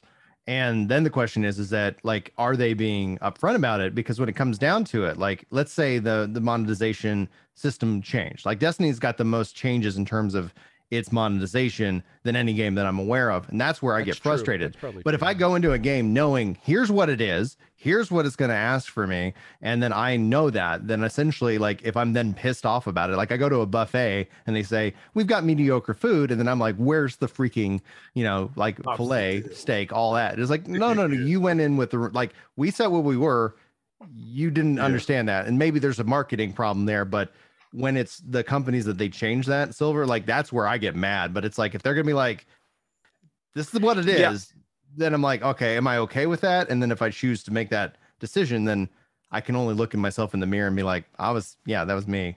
That's just my thought. Yeah. No, I mean, I think that's understandable, and I think it's reasonable. I just think there's also more to it than that, because there's a lot of stuff that also ties into like your psychology and stuff that you don't necessarily have a control over yourself.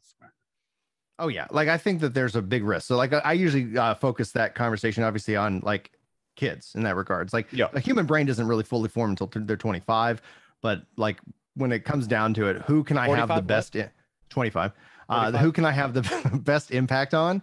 And it's in my position, it's other parents with young kids. Yeah. It's like, so it's like, hey, listen, don't hook your credit card up to these games. Let's not set up this. And that's one of the things within gaming culture that I haven't seen addressed too much, is that while we're all adults and ideally some, we make bad decisions, everybody has, but like when it comes down to it, like I'm responsible for me.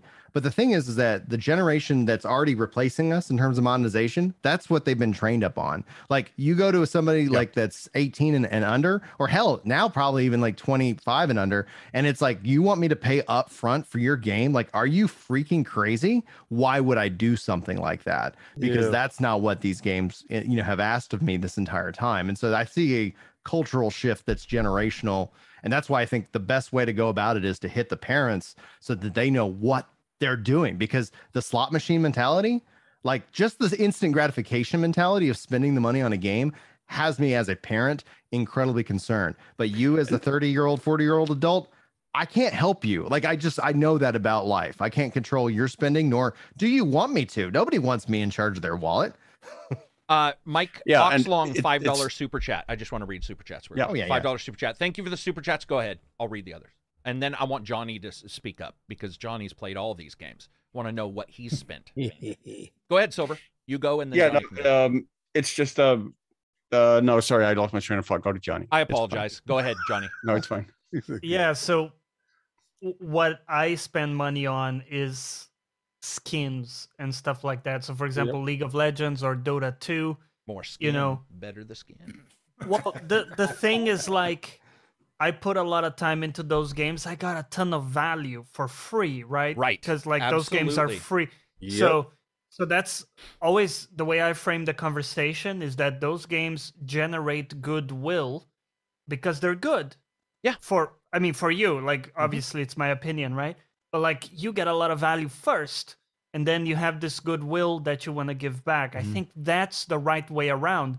Whereas you see the some devs put the cart before the horse, so to speak, sometimes, and they're asking of you an awful amount of goodwill, like in GT7, for example, before they generate it naturally in that way. So it's like they want their cake and eat it too, or however that saying goes. You hit right? it. So yeah. So that's my whole thing. But I think you hit the nail on the head with like, if the moment to moment is enjoyable, whether it's grindy or not, that's a discussion, I guess. But you're having fun, right? Like that's and grindy games can be fun for sure. Like Monster Hunter World, tell me that when you get to the end game and you're trying to get decorations and stuff, tell me it's not a massive grind. Like and it's I love the game. Though. That's the thing about Monster Hunter, where people are like, that game is so grindy. I'm like, wait, but I'm just doing boss fights and killing big monsters. No, but I love the game as well, right? Right. So that's, but to me, like grind is like you're literally AFK, just like hitting like random mobs, trying to get like some items or something. Just that's how I relate it to it. You know. But when it gets to like boss fights and like engaging stuff, I don't really consider it because you're killing them too, right? Yeah, because I think if you were going against bosses and dying all the time, which there is also different kinds of grind too, like different types of raids where they're like, you're barely gonna have a chance of killing this guy. That would probably be unfun your 55th time. But if you are waylaying them and you're like, oh, I didn't get the special socks of Sockanine +1, I got to do it again, it's probably not as bad, as long as the game moment to moment is enjoyable. But I wanted to ask, because I know a couple of you guys do Destiny, but I know King is huge. Sorry, I also remembered just sorry to interrupt. I remembered what I'm the most pissed off. Well, one of the things I'm most pissed off about with monetization is currency packs and the way they're structured. Yeah, it's because it's bullshit. Yeah, it's like to get you to diverse the understanding of what you're exactly because you never get enough. Also, like you always get dude. Okay. So that you're always missing those 5 or 10 coins or whatever that you need to buy. You should see GTAs. Yeah. They're fucking. It requires you to buy 2. It requires you to go a bunch to get down to the 1, and they don't have a $1 million. If they had 1 million credits, you'd be able to get the car. Guess what? They don't. 2 million. You're like, fuck you pieces of shit. Yep. That is such psychological bullshit. So you have leftover currency inside your online wallet. Destiny does that perfectly. Yep. I want to hear what Reg is saying. Then I want to ask King a question about Destiny. Go ahead, Reg. I mean, I can just add from Lost Ark again. That of course has that in. Yep. In Does it? Like, in all levels, 4 all layers. It has all the mechanics. It just puts in everything it can. And it went so far that I just made a spreadsheet. Like I have a spreadsheet to calculate the actual value of You have a spreadsheet for the game? You mean like a Google spreadsheet? Oh, wow. Yes. Where I put in like what it says in gems and what actual cost that is. Yeah. Okay, so King and Reg did Destiny a while ago, but I don't think you've returned, right? Yeah. Okay, so King, you're one of the group, right? You guys are always doing this. Okay, so how do you feel about vaulting and like losing single player content? I think that's kind of it pisses me off because, all right, so let's say Roderick's Broadsword. I grinded to death for that thing. I did a ton of PvP stuff, and to get this gun, and the fact that you sunset it, and it took away the whole value of it. And then you give me some random drop gun that's in the game that has actually the same exact stats of that gun. A blue gun. A blue gun. When you just start off, it pisses me off, but they've pissed me off so much that I'm desensitized. All right. Like it's the same thing. Like if somebody calls you a name, first time you hear it is shocking. Yeah. Right. And by the 15th to 20th time you hear it, you're like, yeah, whatever, bro. Yeah. Like, like you just move on with it. It was funny the first time. It's not funny now, type of thing. And that's what Destiny is. So, every time a new DLC comes out, there's some new form of currency or how they're going to do it.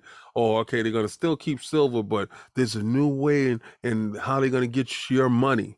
You go to the shop and they have an actual shop. You're trying to figure out how they're going to get your money. And they tell you, you can earn all the stuff here, some form of fashion. But the grind in Destiny, it's like taking college courses, right? They changed it now. They now have this legendary mode and they have casual mode for people. They have and these tokens. But they made it so that if you're playing legendary mode, the more people you add to your party, the game scales to that level. Mm-hmm. So I'll jump inside my boy Monkey, Hot Monkey's Loving Party, and I'm trying to get him through the story. I'm a level 1550 plus. He's just starting. He's like, 1350. As soon as I come in, we're getting one-shotted by random enemies. Mm-hmm. So it scales up automatically to meet your level. And that's something new that they do right now. They have casual mode, but they have the legendary mode. So what they constantly keep that grind, constantly keep that going. Then you have Grand Master mode. If you're going to do these things where it locks your weapons, and then it forces you to purchase certain things like cosmetics. You want to look dope. I want to look dope. Yeah. If you see me here, I was actually all week long saying, what shirt am I going to wear on ACG? Gotta look dope. Right? So I'm looking and I said, okay, I'm not going to wear my normal chain. I'm going to wear my Game Pass chain, right? That little Cognito got me, right? So if you take that same mentality there, you know I must be some ridiculous monster inside Destiny that needs to have that new item or those new clothes that's there. They prey on me. Just like you said, you're a grown man. You can't tell me how to use my disposable income. I'm going to use my disposable income at my discretion. And the hell with you. Don't try to regulate me because I'm going to go harder, right? Yeah. Especially on something that you love. I think there's an issue right now with MMOs and like expansions, and especially Destiny does it so blatantly.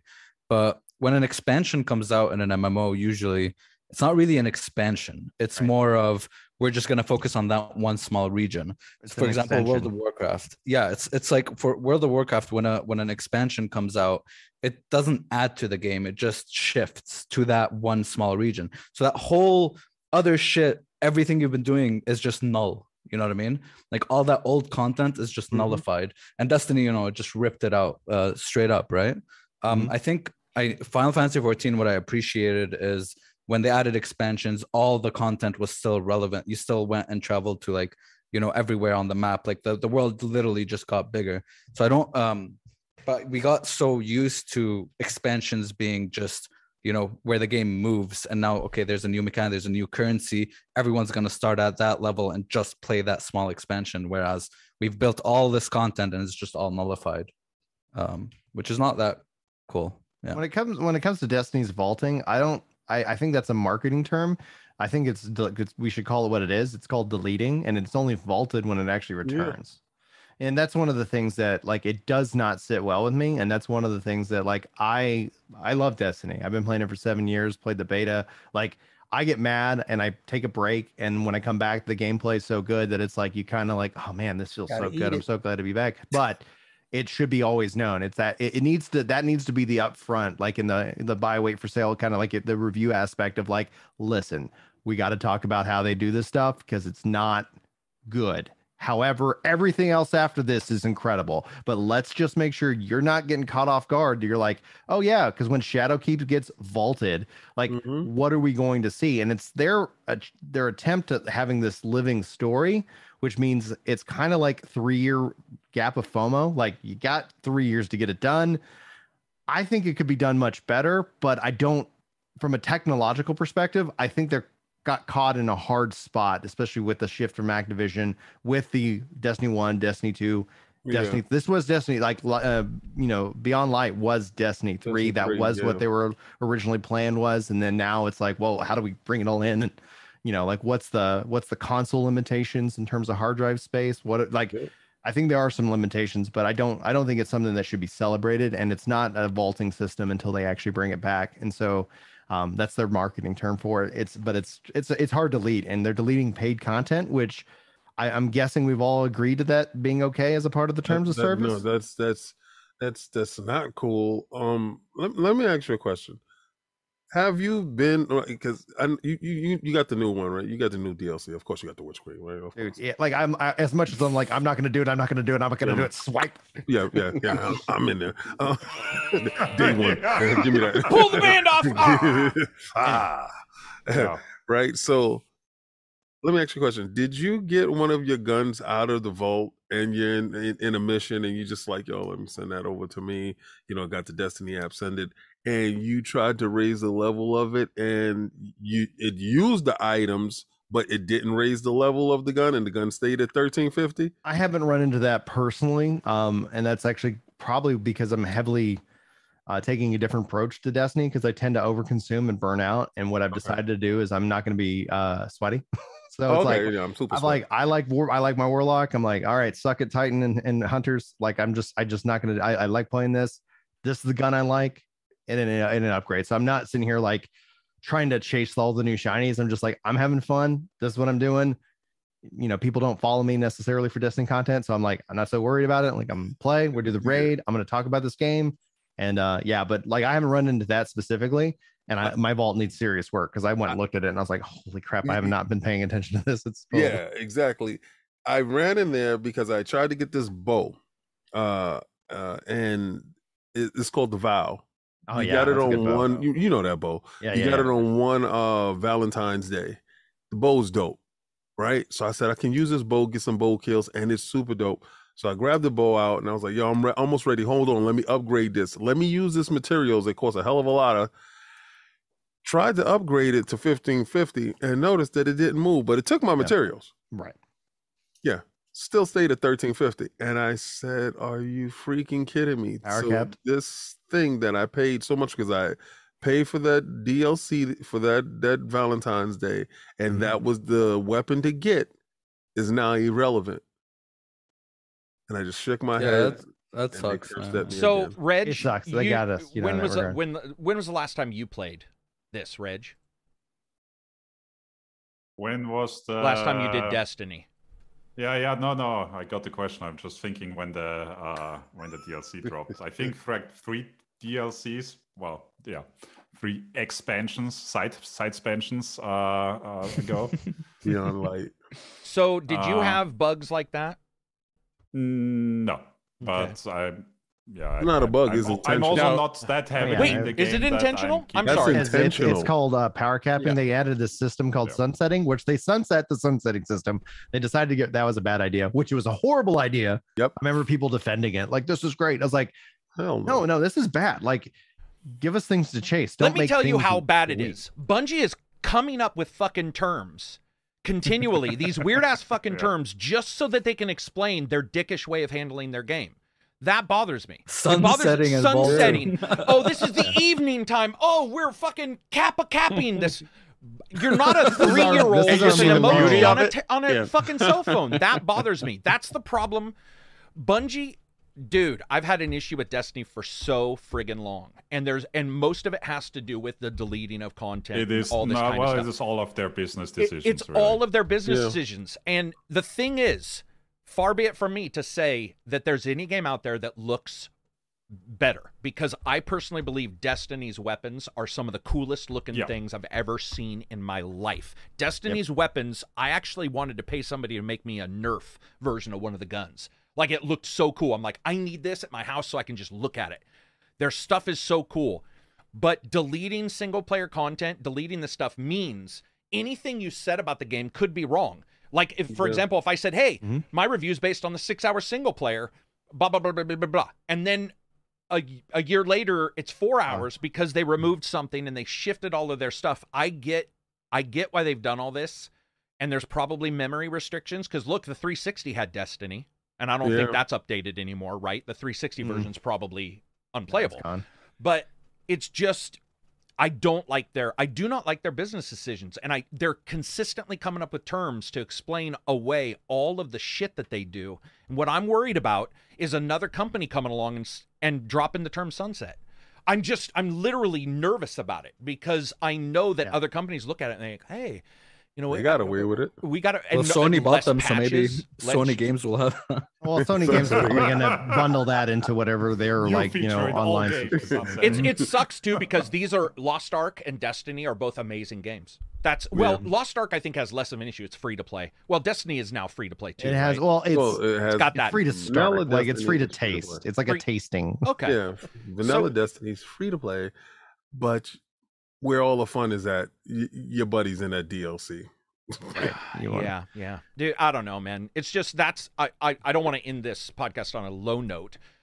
So we'll talk about one free thing cookies. after this. It also reminds me that Nintendo just shut down the store for the 3DS. Yeah. Because they're going to come out with something else. And they did so, and they did so, saying, no, you can still access your the games you already own on the 3DS. You can still download those for now. Oh yeah. For now. For now. Well, dude, it's almost like a villain. Let me give you an example. Yeah. Elite Dangerous just now announced that they are completely stopping all console development. Now, I played that more on the console now than I have on the PC, because I was streaming it to my tablet and I was playing it and it was working amazing. That means no more content for the console. And they're like, oh, the reason why is this and this and this. I guess that's the digital age we're in, but it just feels like as it becomes more normal, they'll normalize this, then they're going to normalize that. And I hate using the term normalize because it's such a pussy term. I hate it. But in a way, some of these terms are that is what's happening. People are getting accustomed to hearing them, and they're not going to have as strong of a reaction the next time a company says we're going to sunset something. Right. And it bothers the hell out of me, especially when Warframe is free. And that's sort of a competitor game. I think a lot of people would consider, I don't, but a lot of people would consider a competitor, and I don't know if they've ever sunsetted anything. So no, but like Brian said, they've actually vaulted, so they bring them back at times. Some of stuff it, right? they vault. We have to wait. Yeah.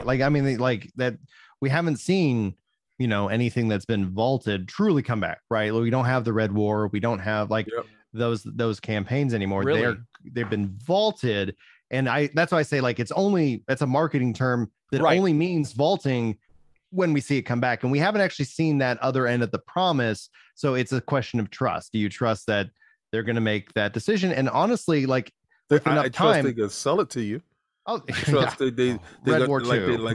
they sold us the Volta Glass. I trust that they're going to bring back a raid that they vaulted and bring it back and change a couple of things to it and put a couple of items inside and sell it to you again. I trust that they will do that.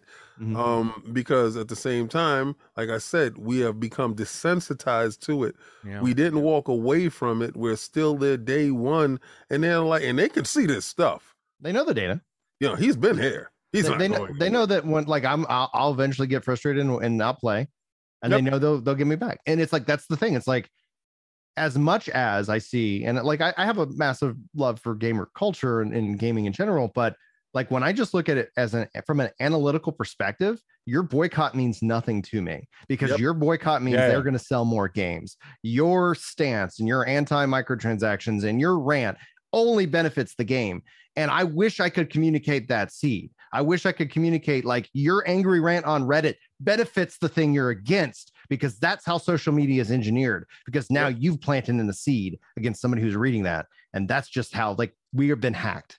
You know, and like I'm a part of that. I'm like we have, like I'm a part of that. I understand this stuff because I work in these APIs and I do these things, and the data that they have on you. Like I will sit down across from somebody who will be convinced that their phone is listening to them, and I go, it's worse than that. They know more about you. It costs us more to analyze your voice than it does to actually understand you based off of just tracking your cookies. Like it's unreal. And that's where it's like, I don't know the solution. Like I constantly, I don't want to monologue too much, but it's like I constantly debate like how my impact on the gaming culture within like a YouTuber's mindset is positive and versus negative. And that's where it's like I usually try to address the concept from a parent perspective, like talking to other parents. Hey, let's try to fix this before it becomes a problem. Let's understand what's actually happening to us mentally. I just try to do it from an information perspective, where it's like, here's the information, and if you want it, that's why I like your reviews. If you want it, you want it. And if you're new to this, you may like this. If you're, an old grognard to this, maybe you'll think about it a different way. But I certainly, even though it sounds like we're railing against, I certainly don't want to stop people from playing Destiny, because I think Destiny is one of the most enjoyable first-person games there is. I can tell you I hate it and love it at the same time. Right, but here's why I am okay with some of this. Most game developers played games prior. If you didn't, it'd be a little weird. So somebody right now is playing Destiny. Your next Peter Nope. Almost said his name. Sorry. I don't mean Peter. Your next Cliff Bazinski, even though he's left gaming. Your next whatever. Could be playing Destiny and taking notes and saying, oh, this works. Oh, this works. And that's the next classic we are going to get. And so I want people to see that amazing gunplay in Destiny. It's just the other shit that's wrapped around it is so crazy, and we see it in some free-to-plays, we see it in some monetization. It's just so crazy. But I mean, Matty had that story where he had just done a video about 2K's kind of price per microtransactions, went out, played golf with somebody, and some little kid was calling on the phone to his dad to ask for money to buy microtransactions in a game. That's right. Like, do you even know who you're playing golf with? I just did a video about this. So, I mean, I think you guys are right. Like younger kids my nephew would not bat an eye because he's accustomed to mobile games. Yeah, and right. To him, it's just like, and I get it. I don't hold them accountable either. I mean, that would be weird to hold them accountable. But it's more like you could get something better, maybe. Or you could wait a little bit to where maybe they package these things in together. I think it's similar to how accustomed we became to like the digital economy as opposed to like our parents, who were still used to like paying cash and stuff. Like, oh yeah, that's how annoying is that when you go into a line and somebody pulls out cash and start counting coins. Yeah, you're not swiping. Do you, Reg? 2022. Yes. With COVID, I went in and they refused my cash. Oh yeah, my wife said, "I need you to turn this into like a change." I was like, "Hey, I need to pay cash," and they're like, "No," and I was like, "I don't know what to do with this money. It's worthless right now." That was a play on getting rid of cash, but see, there's more poor people than there's rich people. Yeah. right? Oh, So yeah. understand that we are the belly and the legs of the whole industry. We keep stuff moving, right? So can't get rid of cash. Not right now. It's not going to happen. I'm so unaccustomed to it, but I do like if somebody says you have this much in your bank account, I'd be like, but if they showed it to me, I'd be like, yeah. So I still haven't gone digital microtransaction on my real cash. Like I do, admittedly, at my home occasionally, so don't rob me, but occasionally I've had cash here, not a ton, but where I can see it and I'm like, man, that's fucking awesome. Or like it is fun, and the idea of going digital, but it is true though that there's a psychology about digital where it's easier to spend, and it is. Oh yeah, because I've clicked that button. 100%. Reg and I've joked about this. When I like take an Ambien 3 a.m., I'm buying shit on Amazon. My wife won't even open the boxes. She'll just be like, "Are you sure you wanted any of this?" And I'll be like, "Probably not." She'll McDonald's right back. McDonald's ran a study and before they actually allowed credit cards, like because that was only in the last like 20 years, and they found that people with credit cards spend 38% more at their stores. It's so true than they do with cash. Like they were like, oh wow, and you know why? Because physically you're not seeing it. You're go not away. losing anything. Yeah. There's no pain It's just point. numbers. It's just and you're always like, I can figure it out. How many times I've clicked like. Even on cookies, when I go to a website and it's like, these cookies, accept them, not accept them. And I'm like, I just need to get there. And I'll click accept and I'll be like, now they know I just looked up a bunch of shit on Pornhub. And you're like, screw you. We got to wrap this up though, guys. I didn't realize we had gone this long. I don't want to hold that's crazy. anybody. Time used to it. Ginger or Brian or what was the other one? Del Monte, like that's what my coach called me back in college because my last name's Montfort, so it's like Monty, and then it was like Del Monte. So that's ended up being my online like starter name, but that's before I got into content creation. And it sort of stuck with you. And of course, King from the Iron Lords. Thank you guys for both coming. This has been an absolute blast. And we had a bunch of people in the chat saying that it was nuts how civilized we are with 7 people. I always tell that. I'm always like, man, we'll control it. We'll get it taken care of. I think we did a very good job. I want to say how much I appreciate you two in the industry and appreciate you guys doing your awesome podcast, all your coverage and stuff. It's phenomenally. It is probably the best part of all of YouTube. Getting games is great, sort of. Sometimes you're like, oh God, this game's gonna suck. But meeting cool people in the industry is the best part. And like everybody here, I would have never known in real life. And you got people in Canada, people in Sweden. Wait, where are you, Silver? Because if I say the wrong one, definitely not Sweden. It is always the wrong one. It's always the wrong one. Wherever Silver is, but we've got people all over the world and everybody listening and chatting in the stream. I definitely appreciate it as well. King, you got any last words? No, man. This was amazing. Truly anticipated it. We talked about it in the background. And, we got here. Like I said, I was getting my Destiny clothes ready for today. So had to make sure he's dressed playing Elden Ring. All right. And Brian, are you working on anything? You got any videos coming out? Yeah, I'm actually kind of working on various different controller guides for Final Fantasy 14. Different jobs. Cool. It's one of the things that I guess put me on the map, I guess, in that regards, because I play MMOs on controllers, and if they don't support a controller, then I'm just really not interested. But Final Fantasy 14 does a killer job. So I'm working through those. And honestly, I guess based off this conversation, I guess I'm going to be playing and jumping into Elden Ring. Yes, we sold one copy. I also want to see. I want to see a video of how you play Ninja on controller. But that is coming. One of the things. Yeah, go please. Do you make it for like accessibility options for the controller from that point of view as well, or? I always try, and then it's usually if feedback comes in saying like, because like people will reach out like they have like varying disabilities, and some hey, can you do a one-handed controller guide? Things of that nature. Like, so really it's cool. Like I usually try to address that, and that's actually how they all came out in the beginning. People were like, oh, you do this, and then can you teach me how? And I'm like, okay, and so. I always try to respond to the requests as best as I can. I think I look at it more as an act of service.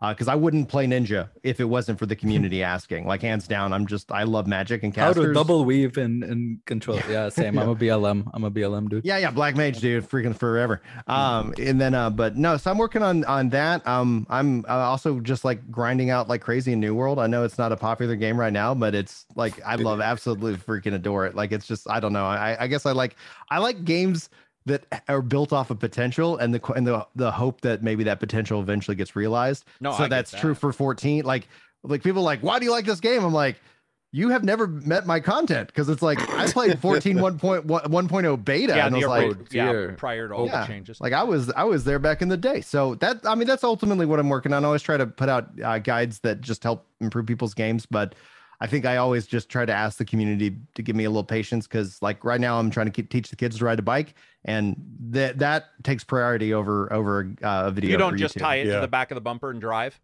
No. I'm my brother did. I learned how to bike really to the top of a hill. Let go. Good luck. COVID hit us pretty hard, because like my mother-in-law's got MS, my mom's had 2 heart attacks, so like we got locked down pretty hardcore, and so we're trying to make up, because Maddie, I feel like, kind of lost like in a way of 2 years of like playing with dad in the backyard as opposed to like running around the thing. So I got her a balance bike, and it's been amazing. So any parents out there who are struggling with kids on bikes, like balance bikes, I wish I knew about them sooner. And hopefully we'll be doing pedals pretty soon. But yeah, like I'm just doing my thing. All right. And Johnny, what are you streaming tomorrow? I'm streaming Elden Ring. I think I'm getting close to the end, and doing some underground stuff there as well. And what time is that, Johnny? That's 2 p.m. GMT, which is 9 a.m. EST, Eastern, which and is then 6 for me. Which is 6 a.m. PST. 6 The world is too wide, is what we're saying. The world is obese. Oh yeah. 9 a.m. I'll be and dead. for me, I am working on some reviews you guys will see on Monday, as well as some stuff. Hopefully, I'll cover that Tentacle game as well. I got to figure out how to get the recording working on the Quest and get it recording on the good computer.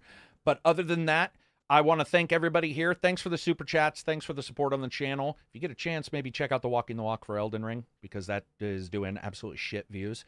And if you're listening to this, I already said it at the starting, put some time codes in when this goes live as a video on YouTube, because first person, somebody will be like, I can't believe they're expecting me to look through 3 hours of free content.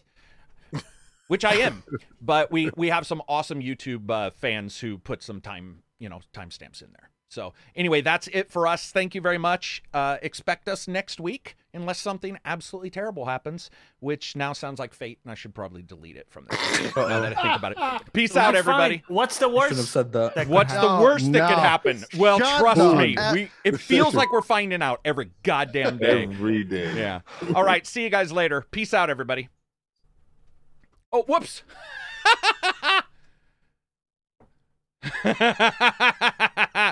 Oh, man. I didn't mean to go.